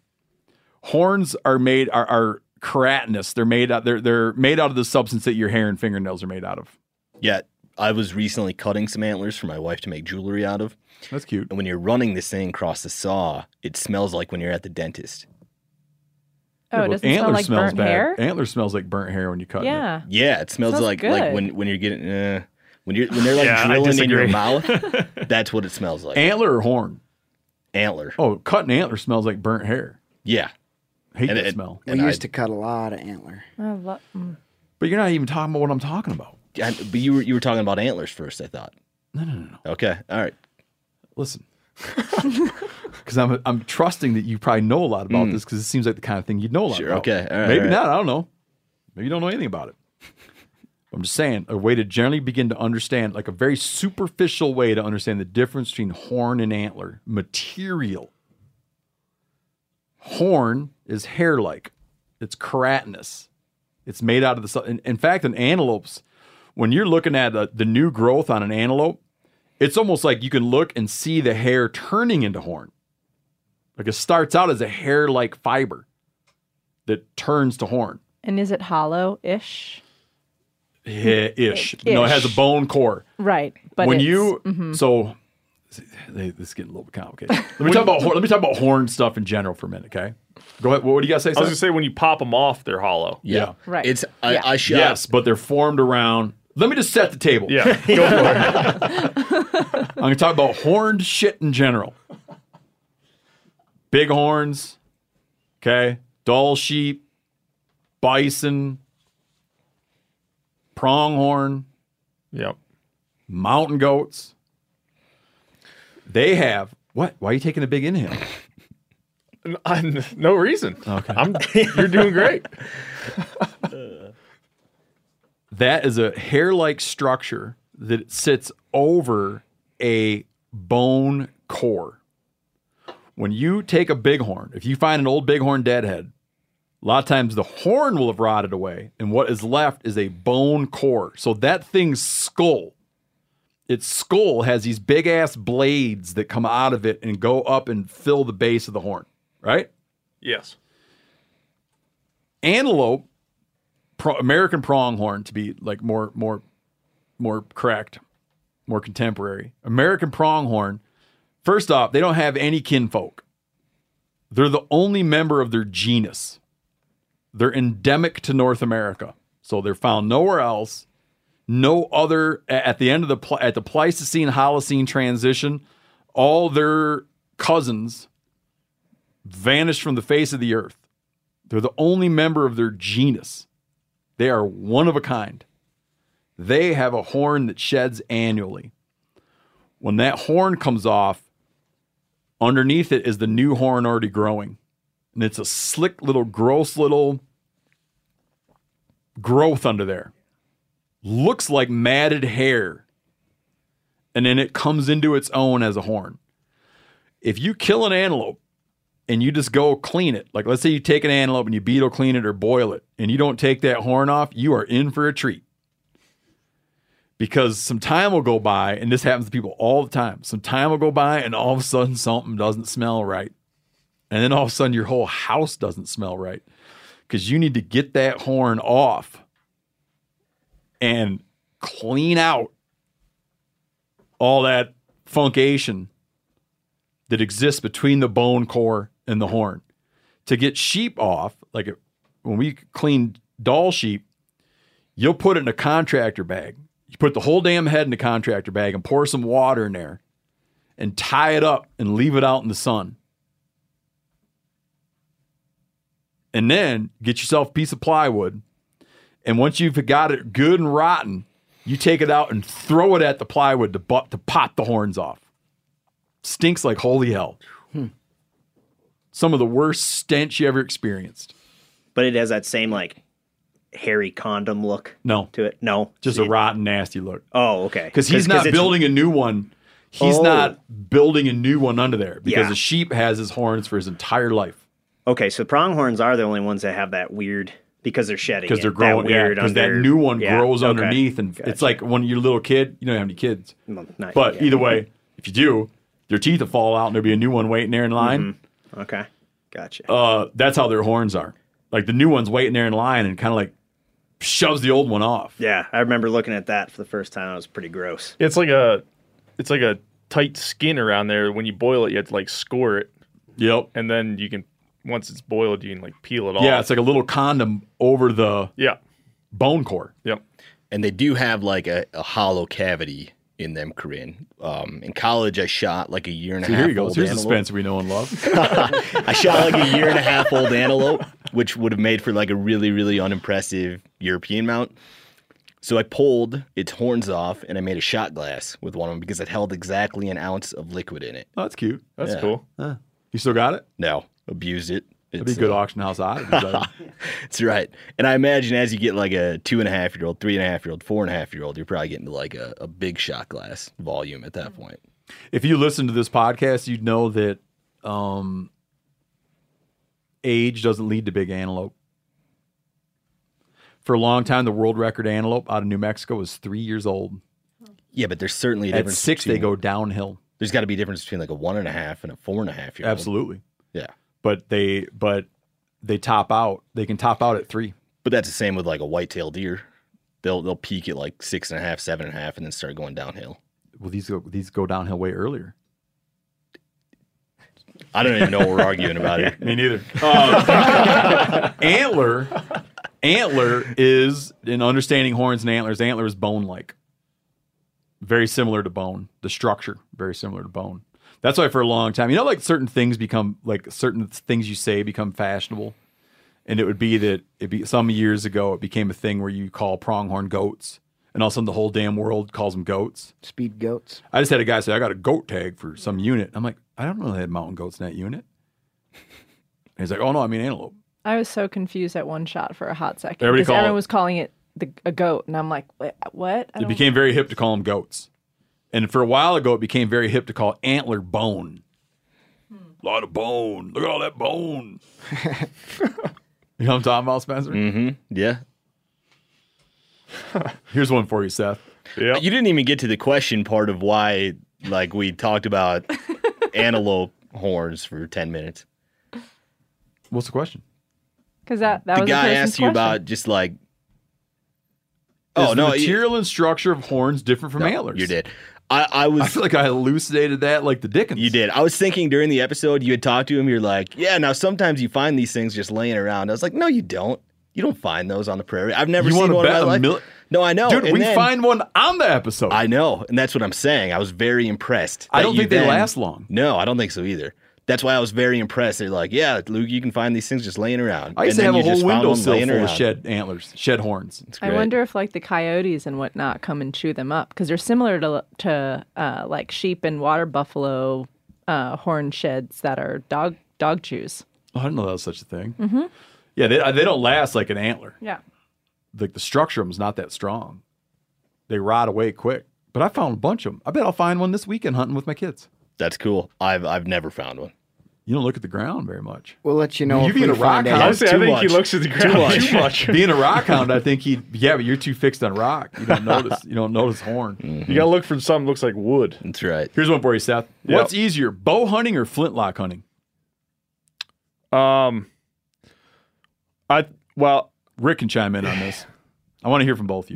That's so if you were to approach both the same way, like bow hunting, you'd sit in a tree stand, right? Or on the ground, but in one spot. If you're bow hunting whitetails. Yeah. Sure. So if I was to take my bow hunting setup and add a flintlock to it, not a bow, I would say bow hunting because I know my bow is going to go off, even if it's raining. Mm-hmm. What about a traditional bow? Why would it not go off in the rain? No, I'm saying like no. I'm saying like there's a difference between a traditional bow and a compound. Yeah. Like I know what you mean. I would say a muzzleloader is easier, and you can be more accurate with a flintlock muzzleloader than a trad bow. I think it's like effective range versus. Yeah. But I think if I'm sitting in a tree stand, and if I have a flintlock or a bow, I feel like the bow is going to be more reliable. On average. Yeah, that makes sense. And easier to get a shot off. Just like you said, you know what's going to go. But if I'm running around doing drives and stuff, I think the flintlock's just an easier thing to deal with. Mm-hmm. What do you think, Rick? I would agree on that. Yeah, I think. Although I'm curious, like if we hunted in a much drier climate, would we have a little bit different? That's true. That's a factor. Humidity, and obviously we saw that on that hunt. But I think, like Seth said, the type of hunting kind of comes into it. But I'd say accuracy, range of the weapon, and is pretty awesome with the muzzleloader versus a bow. But then is it going to go off, especially in any kind of damp or more humid climate? So I don't know really what you'd say is harder or easier.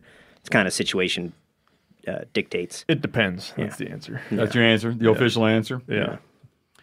Guy wrote in, why don't you use blood tracking dogs to trail wounded animals when you hunt in your episodes? It's just a matter of availability.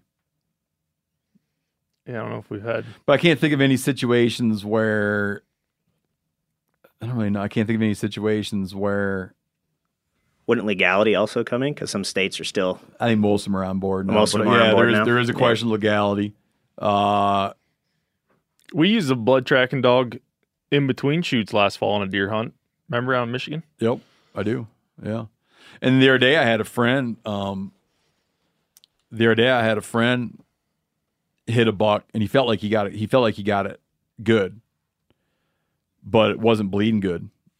But he still, just by looking at the arrow, he felt like that has to be a dead deer. But he couldn't find it because it went into a cornfield, a thick cornfield, and there was not enough blood. And so he's like, yeah, just looked and looked and looked.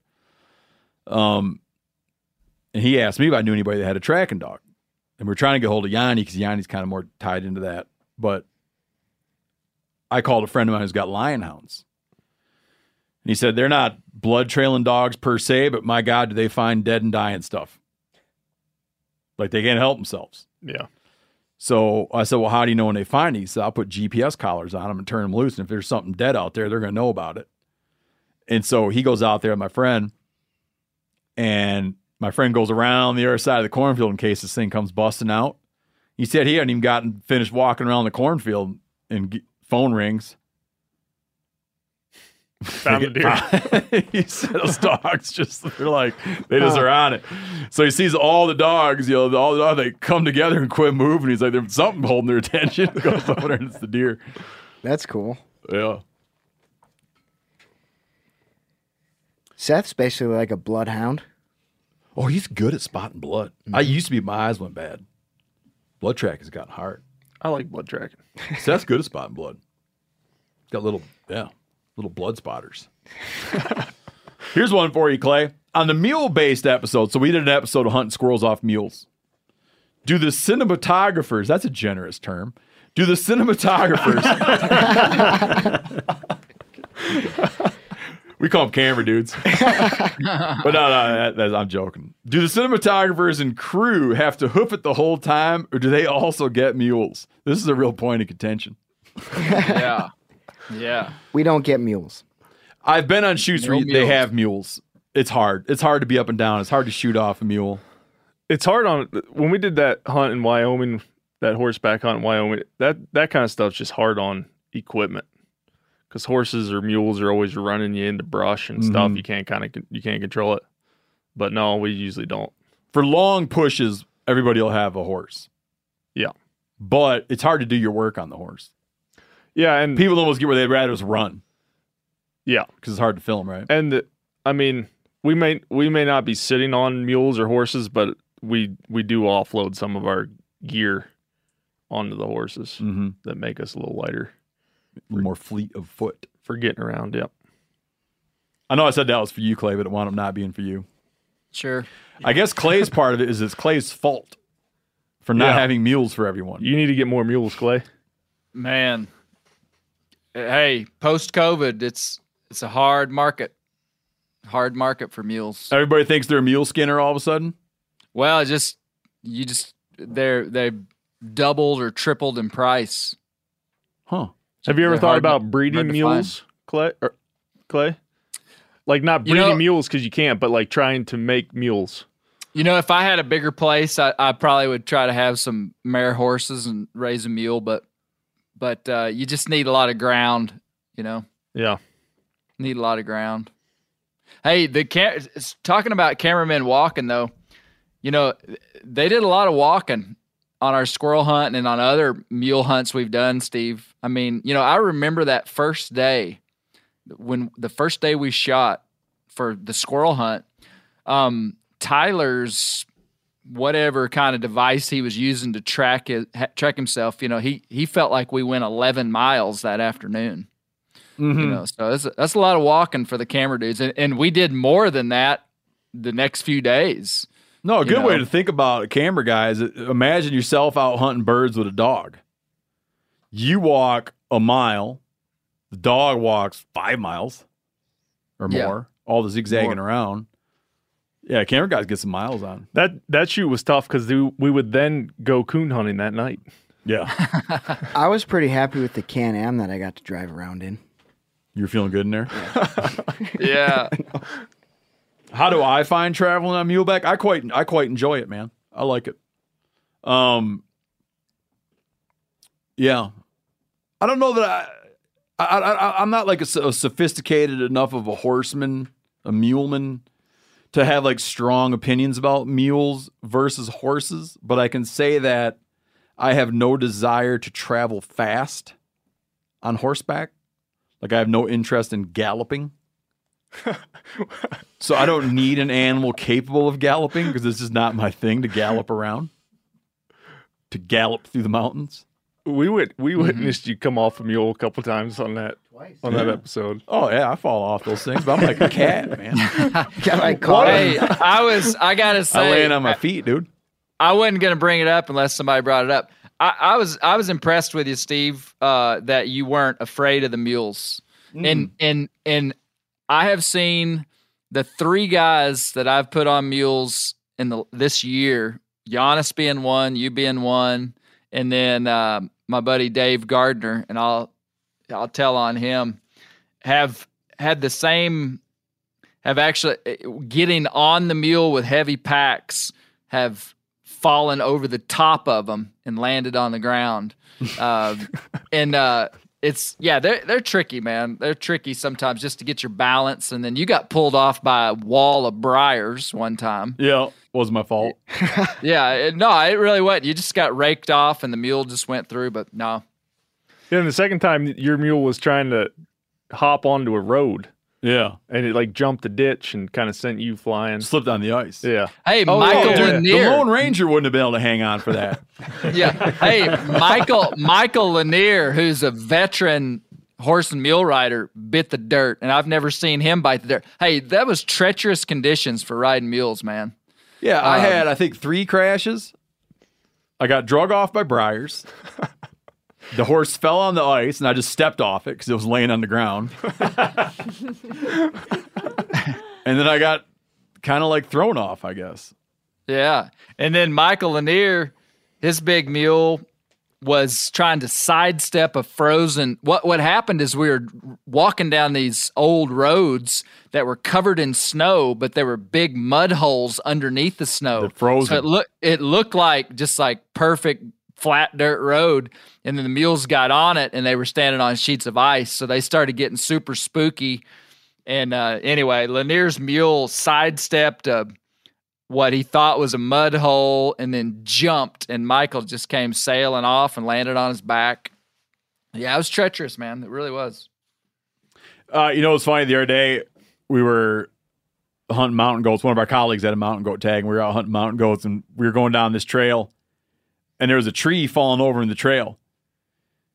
And you could see where guys have been in there hunting on horseback, and you could see on the trailhead side of this tree that they had gotten into a terrible ruckus with their livestock about jumping that tree. Because the ground, the size of this studio we're in, the ground was just ripped up hoof prints, tore to hell, where you could say that no, they could not get those things to jump that tree.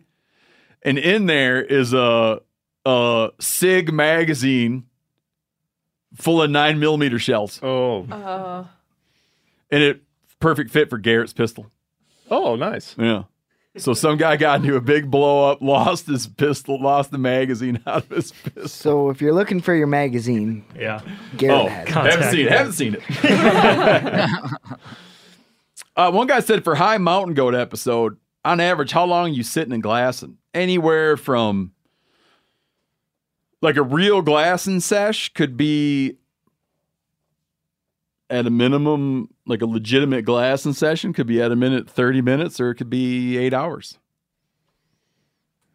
We're hunting coos deer. We'll sometimes spend the whole day, sunrise to sunset. Yeah. And just 1 or 2 spots. Just watching. Well, yeah, it was tricky too because there was snow. If there's no snow, that changes things. You can cover some more ground quicker. Yeah, because with your glass. Because mountain goats are white, so if there's no snow, you can burn through a lot of ground. But when there's snow, you got to slow down. You're more looking for their tracks. You wind up looking for tracks in the snow, then you follow the tracks until you find the tracks stop, and then looking, there's something standing there. It's very hard to find them in the snow. They're a little different. They're a little different colored than the snow. They're a little more pissy colored, but hard to find in the snow. Changes everything. Hunting doll sheep in the snow is tricky. Yeah. You got to look. Did a lot of looking for tracks on. Yep. Then you look for tracks and follow the tracks and try to see what's going on.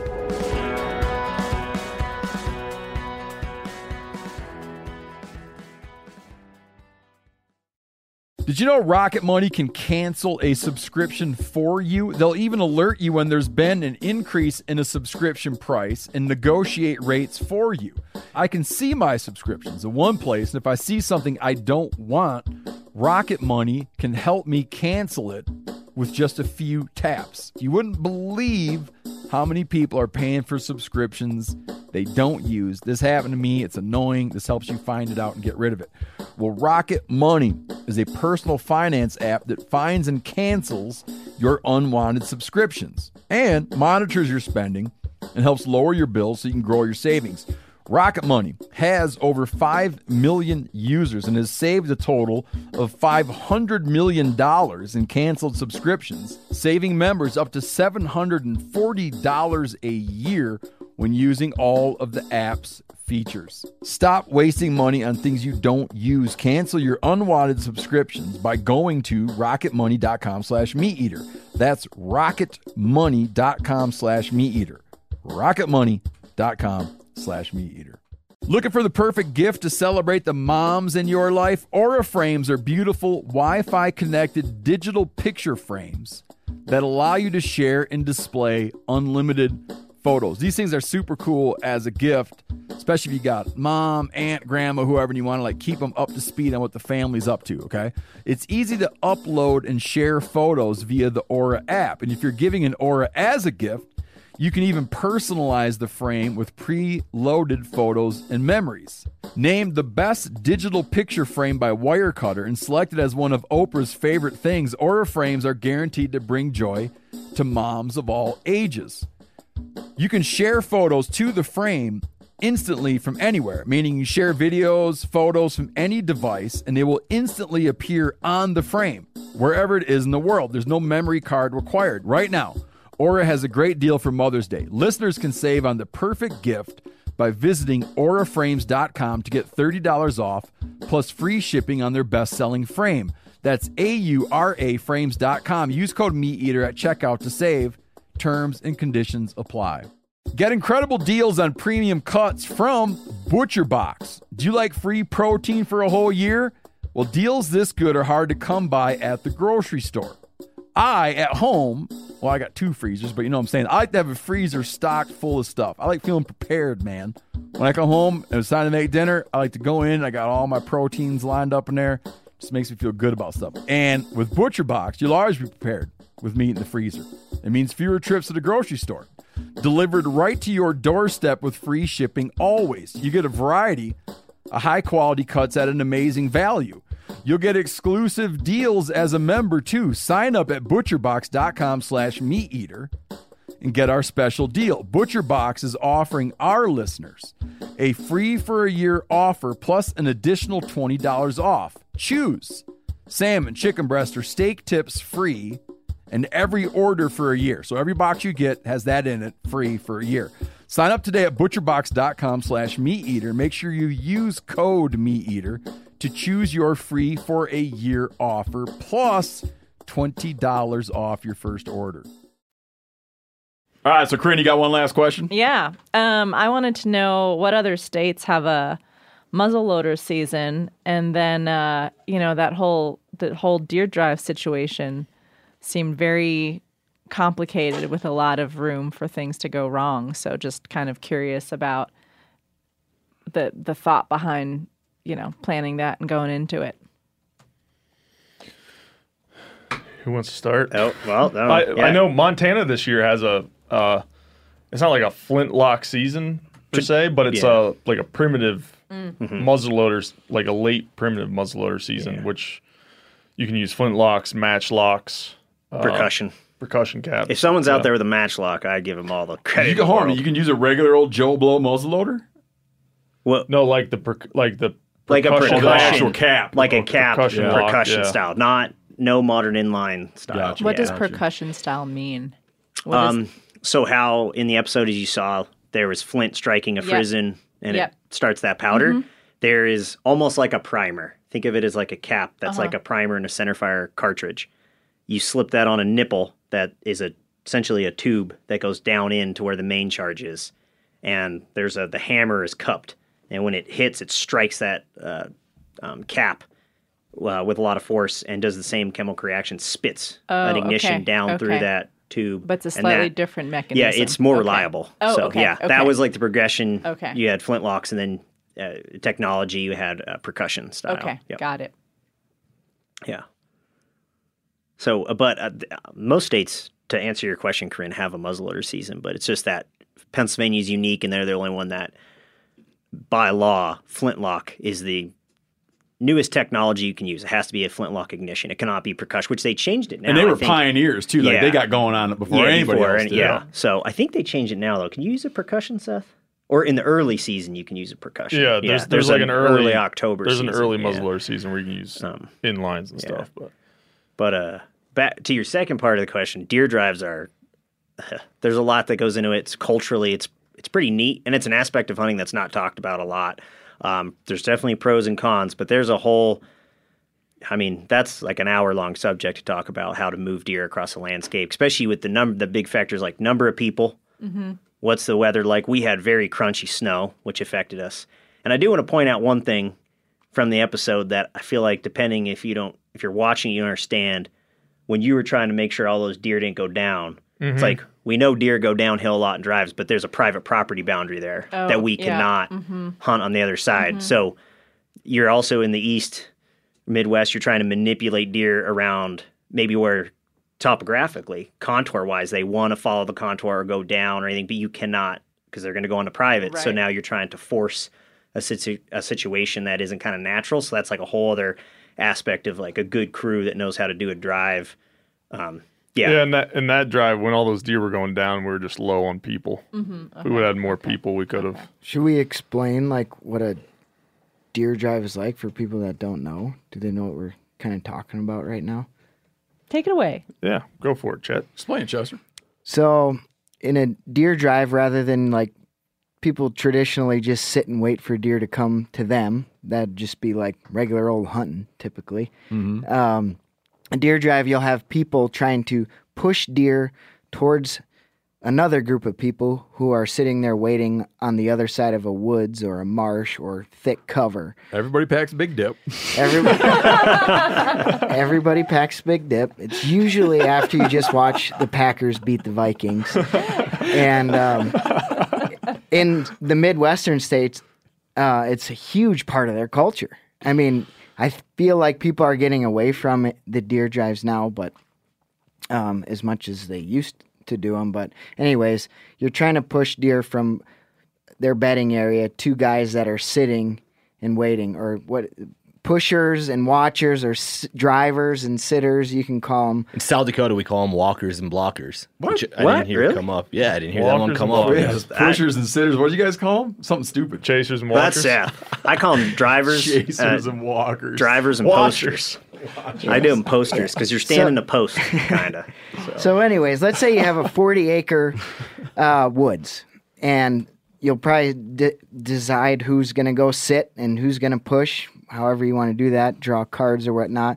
But the sitters will go on one side, and they'll find little spots to sit out. And usually once they're set, the pushers will go to the other side, and then they'll start walking towards the other guys. And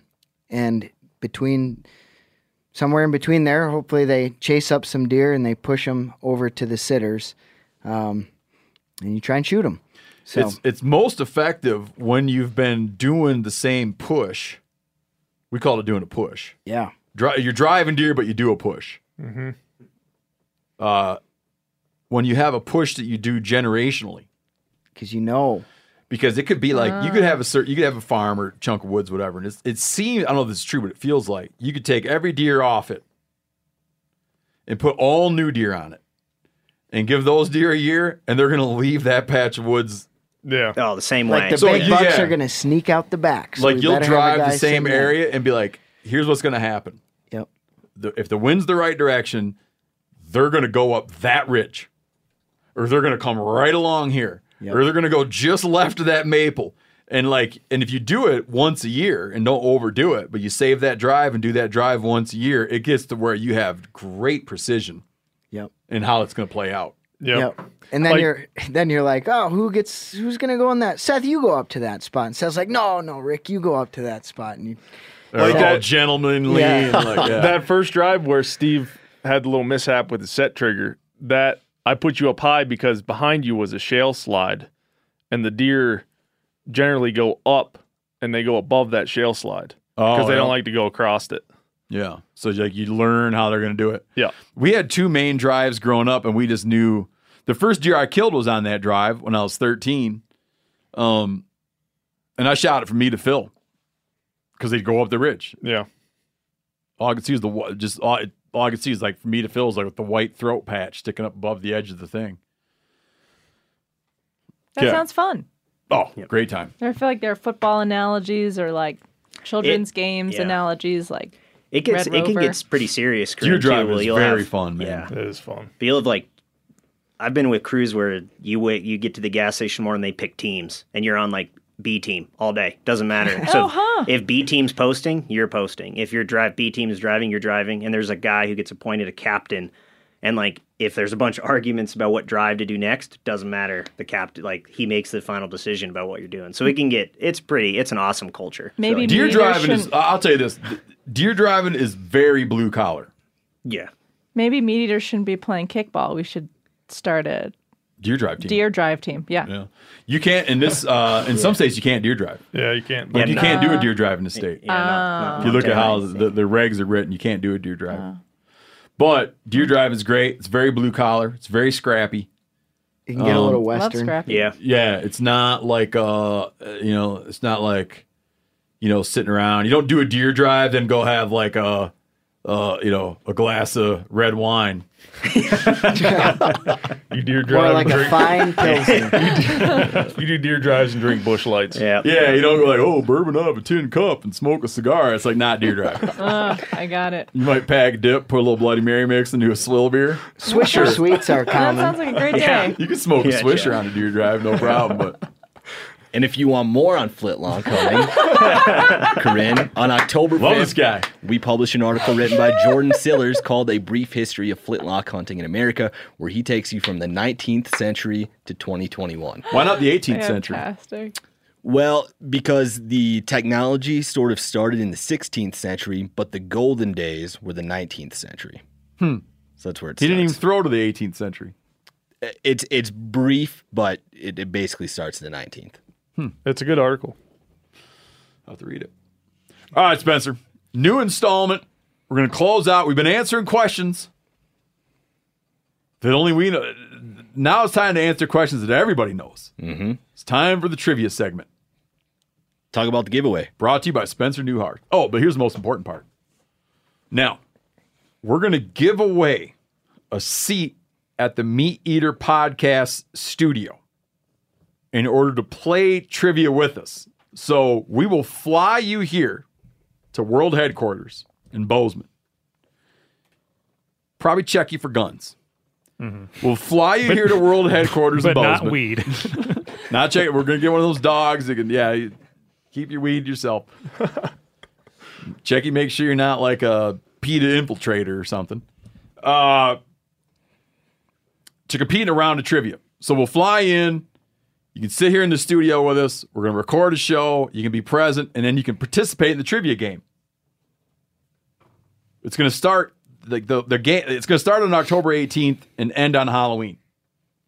So between the 18th of October and Halloween, go to themeateater.com/auction to sign up for a chance to come to Bozeman and participate in a trivia segment on this very show.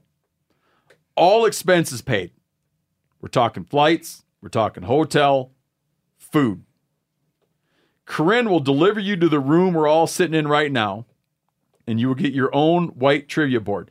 I don't know. Do you think Spencer should have to go to their hotel? Chester should have to go to their hotel room? I was literally just going to say, and no, I will not make you a I was going to make a cocktail. joke about how instead of Spencer or Chester coming to you, you come to Chester. In the middle of the night, at some point in the middle of the night, Chester will come to your hotel room, make you a drink, and sing you a song. We'll give you the address to Chester's house, and you can show up there. Yeah, and he will make or you take dinner. a pic. Or you can just show up at Chester's. And I've heard that we're probably going to have to send you home with checked baggage because you're going to have so much meat eater swag when you leave. Oh, really? The specifics aren't out there yet, but even if you don't want to come play trivia, if you just want to win a bunch of cool meat eater or First Light or FHF or Phelps stuff, you should go enter in this giveaway. Experience the smell of this room yourself. Yeah, oh, yeah. No, yeah, you got to participate in trivia. Come on. But there's no guarantee you're going to win. You're probably going to get whooped. You're probably going to get whooped at trivia. All right, Spencer. Let's give them a taste of what's coming when they come down to the studio. This is Meat Eater Trivia. It's trivia you're not going to get from Jeopardy or Trivial Pursuit or any Bars Night trivia. These are born out of the four verticals. Oh, I got one. Never mind. These are born out of the four verticals at Meat Eater. What are they, Steve? Hunting, fishing, conservation, and wild foods. And there is a prize. Meat Eater will donate $100 to the conservation organization of the winner's choosing. The first time we played, Brody won with 6 correct answers. The second time, Steve won with 4 correct. This time, I'm thinking it'll take another 6-pack to win. So, gonna need to bring your A game. Now I can't wait to run this because I'm gonna run my own and you're gonna play. Good. We have some housekeeping from last time. In the last episode, I asked what the term al dente refers to, and the answer was the doneness of pasta or rice. Sam Nichols and Bradley Schreckengost reached out and said that it can also apply to grits. This was made famous by the 1992 movie My Cousin Vinny, when Vinny asks Mr. Tipton about his breakfast. Play the clip for us, Phil. Oh, I'm sorry. You testified earlier that the boys went into the store and you had just begun to make breakfast. You were just ready to eat and you heard a gunshot. That's right, I'm sorry. So obviously it takes you 5 minutes to make breakfast. That's right. Right, so you knew that. Do you remember what you had? Eggs and grits. Eggs and grits. I like grits too. How do you cook your grits? You like them regular, creamy, or al dente? Just regular, I guess. Regular. Instant grits? No self-respecting Southerner uses instant grits. I take pride in my grits. So thank you, Sam and Bradley, for that info. If you said grits when I asked that question, you also would have been correct. Also, I asked what the name of the legendary fish was. Can I interrupt you real quick? Yeah. People were pissed about that question because they didn't feel it was like appropriate. You were pissed about that question. Other people were pissed too. Okay. All right. I saw the email. You sent me the email. People complaining about how it had nothing to do with nothing. One person. So you and one person. Also, I asked what the name of the legendary fish was that Max and John tried to catch in Grumpier Old Men. Chester confidently answered no one watched that movie. Walter, which was incorrect. The correct answer was Catfish Hunter. Thanks for pointing that out. I had about 20 people reach out and said Chester was thinking of Jane Fonda's 1981 movie On Golden Pond, where Billy and Norman grow obsessed with trying to catch Walter the trout. Oh, well, Hanoi Jane. So maybe that'll make you feel better. And finally, I challenged our listeners on the last episode to figure out who the 4 representatives were that voted against the Endangered Species Act of 1973. Eli Favreau reached out to the Library of Congress and got us that answer. It was Robin Beard of Tennessee, H.R. Gross of Iowa, Earl Landgrebe of Indiana, and Robert Price of Texas. Thank you, Eli. Those all sound like names from a long time ago. So it sounds like 1973. Not Robert. Like Robert, he can still be running around now. Yeah. All right, and that brings us to Meat Eater Trivia. Play the music, Phil. Look, I need to know what I stand to win. Everything. How's that? You stand to win everything.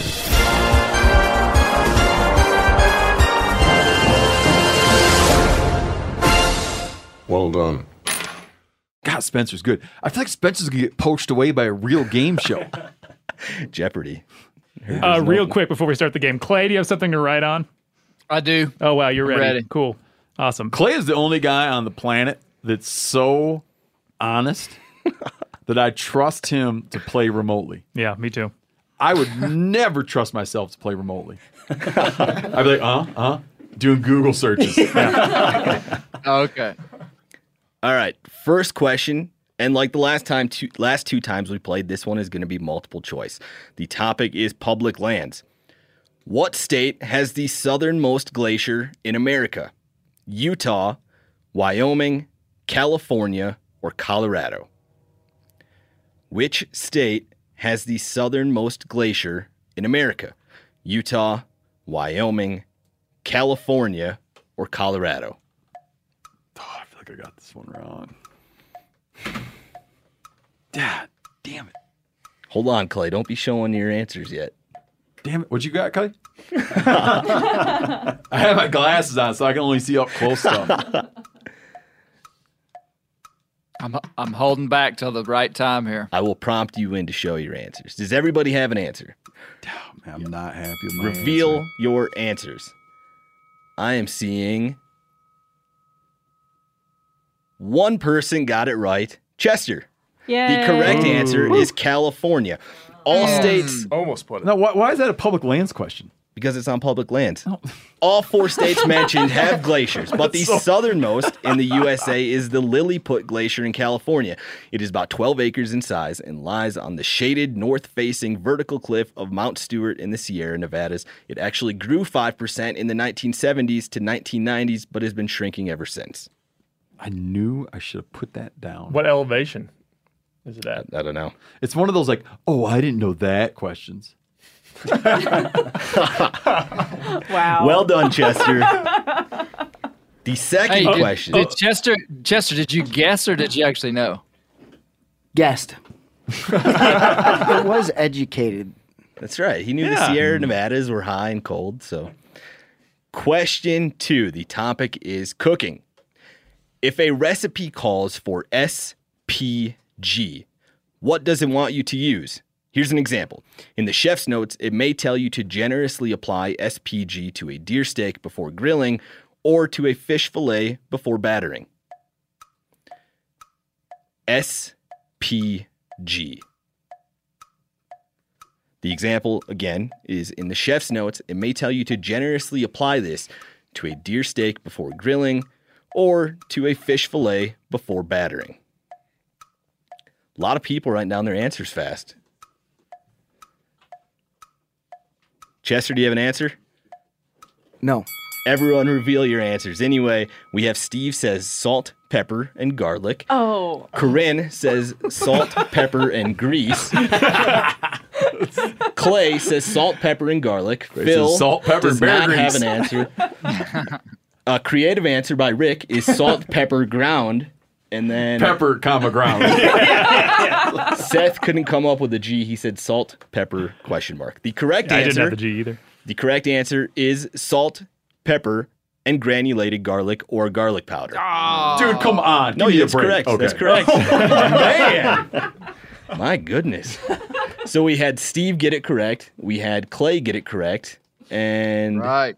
is that it? Suck on that, Chester. I'm very, very game. proud of that right answer. This acronym is especially common and divisive in the barbecuing world, where it's a popular rub for ribeyes, filet mignon, brisket, tenderloin, chicken breast, chicken wings, pork chops, and more. Some swear by a ratio of 1 part salt, 2 parts pepper, and 1 part garlic, while others think the correct ratio is 1 part of each, and a third camp swears by 4 parts salt, 2 parts pepper, and 1 part garlic. Oh, now, no. if you, that's no nasty. way. No, if you no. want to make Ugh. this easy on yourself, our friends at Spiceology actually sell an SPG rub that they say is their most versatile blend you can find. Good job. SPG. Guys, going to get a call from a real game show. Yeah. It's too bad. Do you have a contract with us? Just employment. Just employment We can agreement. talk later. Why don't we start a game It's just show? a handshake agreement with Spencer and Meat Eater. The third question, the topic is waterfowl. Now, this next question comes to us via Samuel Saucier. If you have a question that you think is right for Meat Eater Trivia, you can send it to trivia at this guy's good. themeateater.com. Listen to this. Keep thinking I'm like at a different thing. The question. I feel like I'm at like some show. Couldn't be this podcast. The question, again via Samuel, is what was the most harvested duck in America in 2020? What was the most harvested duck in America in 2020? I think this might be one of those, oh, I didn't know that questions. I don't know. Again, if you have a great question like Samuel, send it to trivia at themeateater.com. Most harvested duck. Does everyone have an answer? I'm going out on a limb. Reveal your answers. Steve says coot. Chester says greenheads. Corinne says mallard. Clay says mallard. Phil says mallard. Rick says mallard, and Seth says green-winged teal. Seth is stupid. The correct answer is mallard. Green. I mean, I knew it. Greenhead mallard. I will give it to you. This Yeah, stat, you can't write greenheads That's down. what people call them. Males. this I will give it to you. This stat is from the U.S. Fish and Wildlife Service. There were 2.9 million mallards killed in 2020, followed by the green-winged teal at 1.2 million. Not a stupid answer, Yeah, Seth. suck it, Steve. Gadwall at 1 million, wood ducks at 900,000, and blue-winged teal at 800,000. Here's why I put coot down, because you're allowed to get like 25 coots. That was kind of a stupid answer. Your answer was stupid. Yeah, that was stupid. But here's the thing. In a lot of trivia, people focus on like I said, it's a type of question that inspires the response. You're like, oh, I didn't know that. Of course it's mallards. But I put down coots thinking it was like a surprise question. I get it. I thought it was Steve. surprise, I too. get it. Last time I was doing the same thing. but I was- put green-winged teal because like the southern states are pounding teal for months before our seasons come in. Yeah, you were close. That was a thoughtful answer, though. Yeah. Thanks again, Samuel, for the question. The fourth question, the topic is fishing. Legendary angler Bill Dance is famous for wearing the same orange and white cap with an uppercase T on it for the last 50 years. What does the T stand for? Legendary angler Bill Dance. You've probably seen his bloopers. Maybe you've seen him bass fishing. You've probably seen his show. I think it was like Bill Dance Saltwater Adventures. Dude's been around forever. Is famous for wearing the same orange and white cap with an uppercase T on it for the last 50 years. What does that T stand for? Does everyone have an answer? It's not right. Reveal your answers. We have Steve saying titillating. We have Chester saying Texas football team. Corinne saying nothing. We have Clay saying Tennessee. Phil saying tight lines. Rick saying University of Tennessee. And Seth saying Tennessee State College. The correct answer is the University of Tennessee. What's that, Clay? Yeah, I mean that was given when I said Tennessee, University of Tennessee. That's right. I will give it to you. Bill helped the college recruit a high-profile football player who was a big fan of fishing in the 1960s. As a thanks, Tennessee's coach sent Bill a few hats. Bill then wore one during a big tournament later that year, which he won. From that point forward, it became his lucky charm and part of his identity. Now, there were some context clues there, like the orange and white uppercase. Is there T. even a Tennessee State College? No, I don't think so. I mean, maybe, but I feel like you made that up. It's got to be Maybe. somewhere. You got too specific. You should just left it at Tennessee. Somewhere I in know. Tennessee. Dang it. I knew going into it was going to be a 50-50. University Question. of Tennessee or Tennessee State. Question 5. After this question, we will get a score update from Phil. The topic is gear. Some of the most popular binocular sizes among hunters are 8x42s, 10x42s, and 12x50s. In optics lingo, what does the first number represent? 8x42s, 10x42s, and 12x50s. What does the first number represent? Kind of a gimme there, huh? I feel like I had to help out the room after last time. Last time was kind of a bloodbath. So, does everybody have an answer?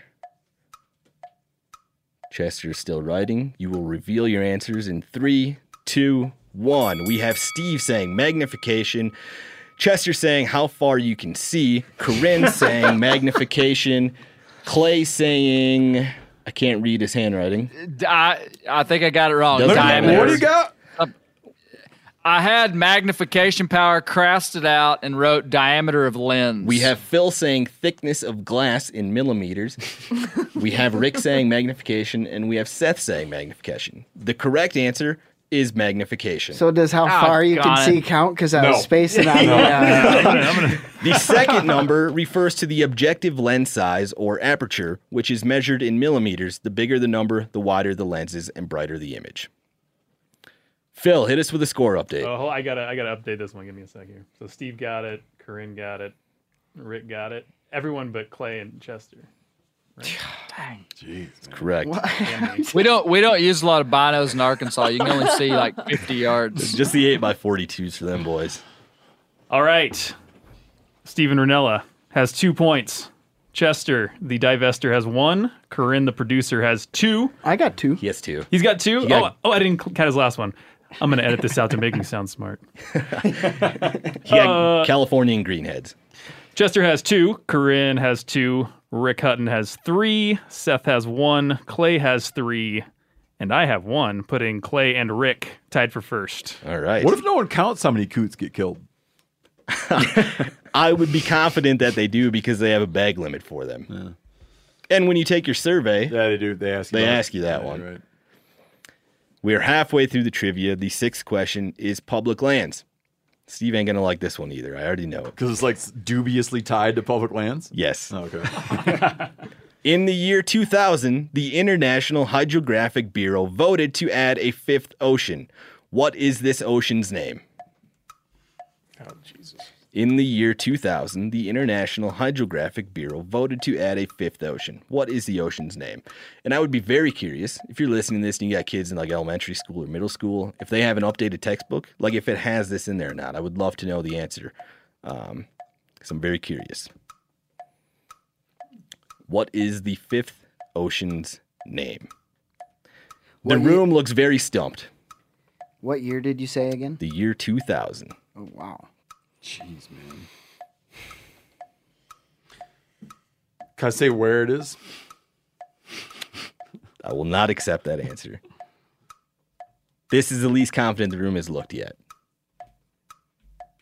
Does everyone who is going to create an answer have an answer? No. Yes. Yeah. Corinne is still writing. I will have you reveal your answers now. We have Steve saying Antarctic. We have Chester with nothing. We have Corinne saying nothing. We have Clay saying Southern. We have Phil saying Antarctic. We have Rick saying Great Lakes. And Seth with no answer. The correct answer is Southern or Antarctic. Yeah, So, most of the room came through. No. Listen. That happens to be my favorite ocean. Live under public lands. I'm going to agree with Steve. That you threw me off with public lands. I'm like, it has to be with the U.S. It's not even land, dude. But look, it's highly educational. Yeah. Should have put it under public waters. You gotta have something for the folks who aren't hardcore hunters and anglers. We'll just call it geography. Now, Thanks, Spencer. Now, did you say it could be accepted as the Antarctic Ocean? Correct. I'm just trying to tally my lead here. Yeah. Now, you're winning. The IHO asked this question to a survey of its 68 member nations. Only 28 nations responded, all of which voted in favor of adding a 5th ocean, except for Argentina. Now, this is where it gets messy and why 21 Instead of years like saying later, South Pacific and North Pacific and stuff like that? Sure. Yeah. Now this is why.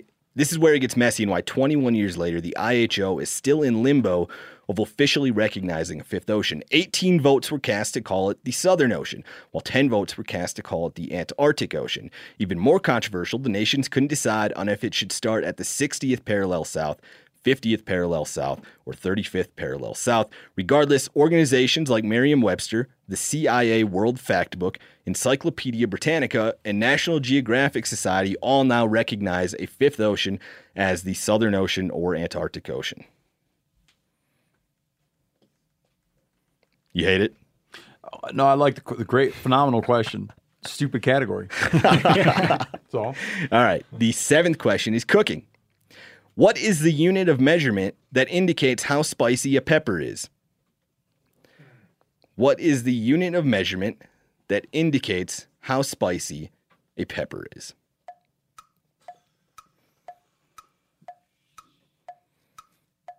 No multiple choice? No. No, like when you look at a menu, how many peppers they have lined up next to the... Yeah, it's not a Buffalo Wild Wings menu. But you do see this term thrown around in grocery stores. Ooh. Everyone have an answer? Yeah. Nope. I'm not going to have one. Reveal your answers. We have Steve saying, what is your word? The capsicum scale. We have Chester saying Scoville. We have Corinne without an answer. Okay, I changed mine to Scoville. We have... Scoville's a measure of... I screwed up because it's a measurement of capsicum. We have Phil saying Scoville. We have Rick saying tears. And then Clay and Seth do not have an answer. The correct answer is Scoville heat unit. Well done, the folks who got it right. This scale is named after its creator, American pharmacist Wilbur Scoville, who invented the scale in 1912. For reference, a bell pepper is 0, a jalapeno is 5,000, a habanero is 200,000, and a Carolina Reaper is 2 million. God, he needs to do like a, when remember when you used to go to Mexico and things cost like 80,000 pesos, and then it just axed a bunch of zeros off. Mm-hmm. So all of a sudden it was like 8 pesos. Then you did, keep it between 1 and 10. Yeah, it's like 200,000. I knew that. Yeah, I screwed that up. Question 8. The topic is conservation. There are 9 species of sturgeon native to North America. Name 2 of them. 9 species of sturgeon native to North America. I need you to name 2 of them. I originally had it as 3, but I think this room we're going to go with 2 so we get some folks getting some right answers. Steve had a confident answer. I'm seeing a lot of erasing. Corinne is Googling something. Yeah, what the hell are you doing, Corinne? I already gave up on this question. Oh. Rick is also erasing. I'm not erasing my answer. Oh, are you just going for bonus points? No, I'm cleaning my board up. Go for bonus points, Steve. See how many you think you can get. I'm not going to give you bonus points. Does everybody have an answer? Who's going to make an answer? Go ahead and reveal your answers. We have Steve saying white, lake, my ones right pallid, and shovel nose. We have Chester saying pallid, white. And then we have Phil and Corinne without answers, Clay without an answer. We have Rick saying northern and white, and then we have Seth saying shovel nose and white. The 9 species are Atlantic, Gulf, short nose, lake, shovel nose, pallid, Alabama, green, and white. So most everyone who answered did get it. I don't think Rick got it. No, I did not, yeah. Seth, Chester, and Steve all got that one correct. Although many of these species are considered threatened or endangered at state and federal levels, the rarest of the 9 is the Alabama sturgeon. They are so rare, in fact, that one hasn't been caught since 2007. The only way biologists even know that they exist is through the environmental DNA tracking. This is where water samples are taken and scanned for a targeted DNA sequence. In a 2015 study on the Alabama River, 17 of 100 samples taken tested positive for Alabama sturgeon DNA, giving biologists proof that there are at least a few still around. Wow. That's cool. That's unbelievable. They did it similar in 2014. They only had like 3 of 50. No kidding. Yeah. And they're picking up, I guess, like the slime or like it's feces. really interesting, man. Yeah. Did you know that they just scrubbed a bunch of stuff from the Endangered Species Act list for being extinct? Like they finally took the the ivory-billed woodpecker. Even though reports still come in every year, birders claiming they see them. Pileated or however you want to pileated. Give us a score update, Phil. We have 2 questions left. It's a barn burner. We have Steve, Chester, and Clay tied up in first place with 4. Rick and myself have 3, and Seth and Corinne have 2. All right. The 9th question. The topic is upland. This next question comes to us via Jeff Prendergast. If you have a question you think is right for Meat Eater Trivia, send it to trivia@themeateater.com. There are 4 states where you can legally hunt the state bird. Name one of them. Now, I need to put a qualifier on this. Some states have a state bird and a state game bird. I will not accept your answer if it's a state where you can hunt the state game bird. Here's an example. Massachusetts state bird is the black-capped chickadee, which you cannot hunt. But they have also designated a state game bird, which is the eastern turkey. That is not what I'm looking for. I'm looking for a state where you can hunt the state bird. And there are 4 of them. Huh. There's only 4 states? Only 4 states. Jeff sent this in, and I fact-checked him. This is a phenomenal question. Great question. I don't know that I have it right. I have low confidence.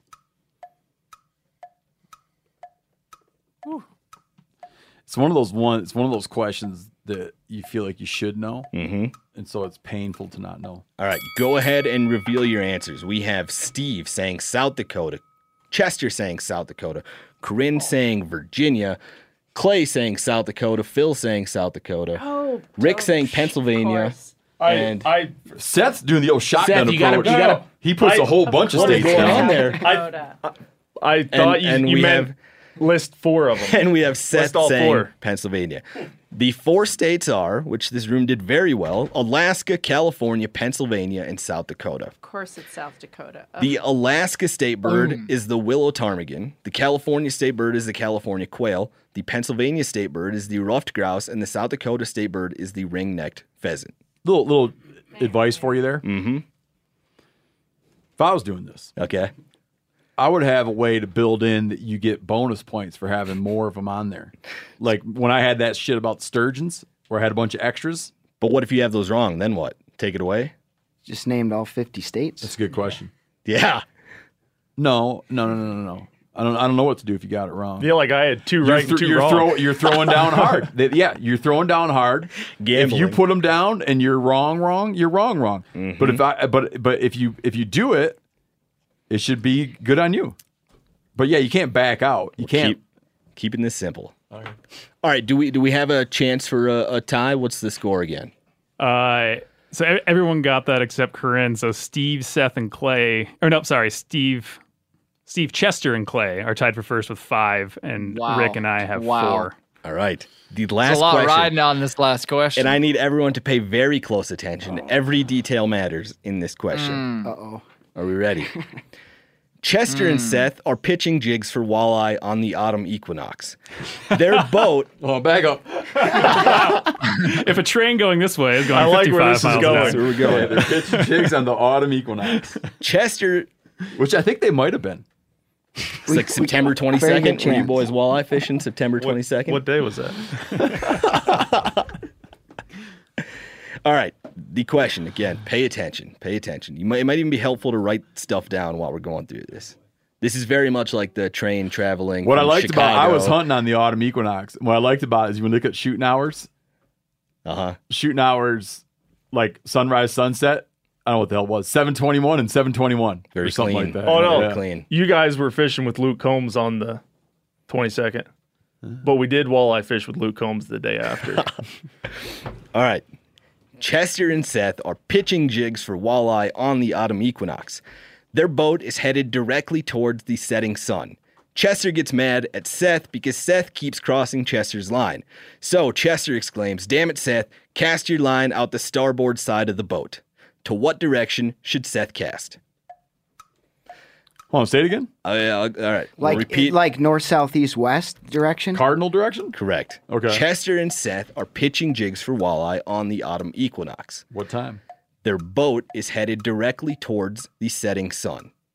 Chester gets mad at Seth because Seth keeps crossing Chester's line. So Chester exclaims, "Damn it, Seth, cast your line out the starboard side of the boat." To what direction should Seth cast? Autumn equinox, they're heading directly towards the setting sun. They couldn't be pointed straighter at the setting sun. And Chester gets mad, and he tells Seth to cast out the starboard cast side? out the starboard side.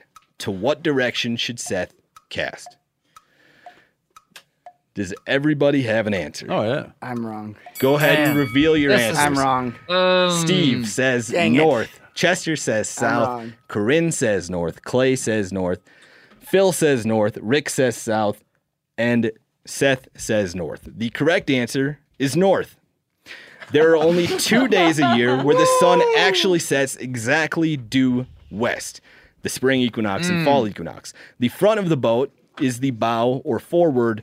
The right side of the boat is starboard. The back of the boat is the stern. And the left side of the boat is the port. The easy way that I was taught to remember this while working for the U.S. Fish and Wildlife Service is that port has 4 letters and left has 4 letters. Oh. Oh, I was just. I like that one, Spencer. That was good. That's Great one, very That was a smart. good. Makes you Very think good. a lot. Thank you. But Yeah. people Really driving paints a down the picture, road too. might have a pain in the ass if they can't make a little sketcherooski. That's right. Yeah. So I'm going to Drive need to pull up Yeah. a tiebreaker, right? I had a It's, nice little sketch here. Yeah, you need a tiebreaker. Yeah, showdown of the century. We got Steve and Clay. Oh, it's down to me right. and Clay? Yep. All right. Do you already have a tiebreaker written up? I do. And as a reminder, the first time we played, we went into a tiebreaker. The tiebreaker question will be numerical.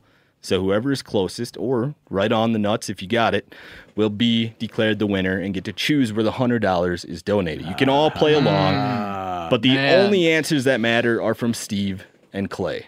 Are you ready? And Clay, remember, isn't being supervised right now.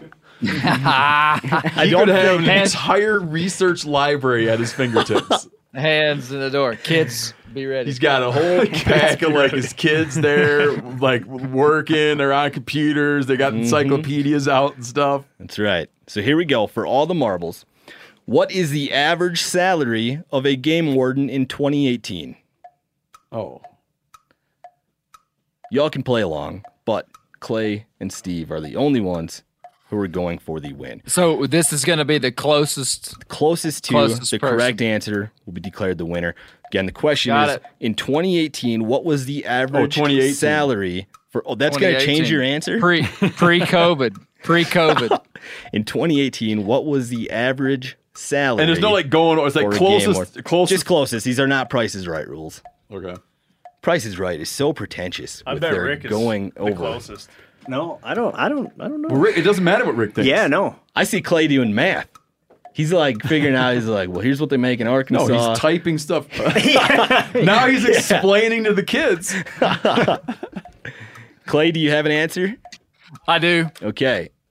Go ahead and reveal your answers. We have Steve saying 40,000, and we have Clay saying 48,000 plus benefits. Hold on, what do you have? Oh, 48,000. I'll tell you the other answers in the room. We have Chester saying 40,000, Rick saying 42,000, and Seth saying 43,000. You guys are all like in the ballpark. The correct answer is 55,000. Damn it! Making Clay Newcomb Way to go, kids. the winner. All right. Man. Good work, Clay. The Wow. lowest. Look what I wrote. 48. Oh, I my. wrote 48 and my. scratched it out. The Hey, lowest. do you know what? Okay, I'll tell you how I got that answer. I remember one time I was interviewing a Arkansas game and fish biologist, and my dad always told me not to work for the government because you wouldn't make very much money. Like literally, because I wanted to be a game warden at one time, and he's like, "Nah, you'd probably only make 40,000." I referenced that to a game and fish employee who looked at me and said, "Well, we make a little more than that." And so Stuck in 48. your old noodle, yeah. Yep. The state, 48. The state with the lowest average game warden salary is North Carolina, which is 40,000. The state with the That's highest. what I was thinking of. State with the highest average game warden salary is Illinois at 88,000. So go work in Illinois. Wow. Wow. What a discrepancy, man. Because nobody wants to live in Illinois. What a wild discrepancy. I'm sorry. I think I said the average was 55. It's 58. It's 58,000. That doesn't change the winner. anything. Doesn't change Clay the still winner. gets to pick the who the money goes to. That's Yeah. right. Who are you going to, Clay? Hey, I'd like to give it to the Western Bear Foundation. Yeah, my Nice. friend Joe Condellis out in Wyoming, Western Bear Foundation. Nice. Good guys. Well done, Clay. Yeah. Bye, Clay. Hey, don't leave yet. Don't leave yet. Again, you need to go enter for this giveaway that starts on October 18th to come play with the crew. Also going to win a bunch of swag. And then if you have a question that you think is good, write into trivia@themeateater.com. Hey, and while you're in there, sniffing around, entering to win a chance to come play trivia with us, you make a couple bids on the old auction house of oddities. Yep. And the money will go into supporting our land access initiative where we do projects to increase and enhance your hunting and fishing opportunities. Bye. Clay.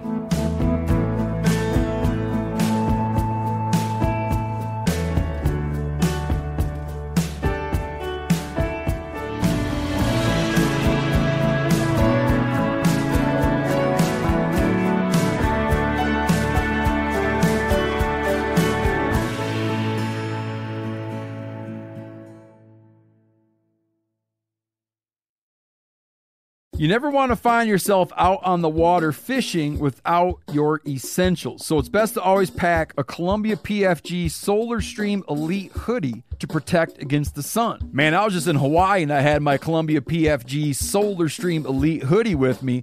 And here's the deal. We're in and out of the water all the time, getting in to go spearfishing, getting out, taking the kids to the beach. I'm not going to mess around all day, putting sunscreen on, then having to get washed off. I just run a hoodie. Columbia PFG has a lot of great gear. So before you head out on the water, head over to Columbia.com/PFG to shop their performance fishing gear. Hey, it's Steve here. Are you serious about hunting or self-defense? Well, starting in 1996, XS Sights took proven dot-the-eye sight pictures from firearms used on African safaris and applied that methodology to modern defensive handguns, all made in America and trusted by industry leaders. Meat Eater listeners can get an exclusive discount on the XS Sights website. So just go to xssights.com and use code MeatEater at checkout for 25% off. XS Sights, the fastest sights in any light.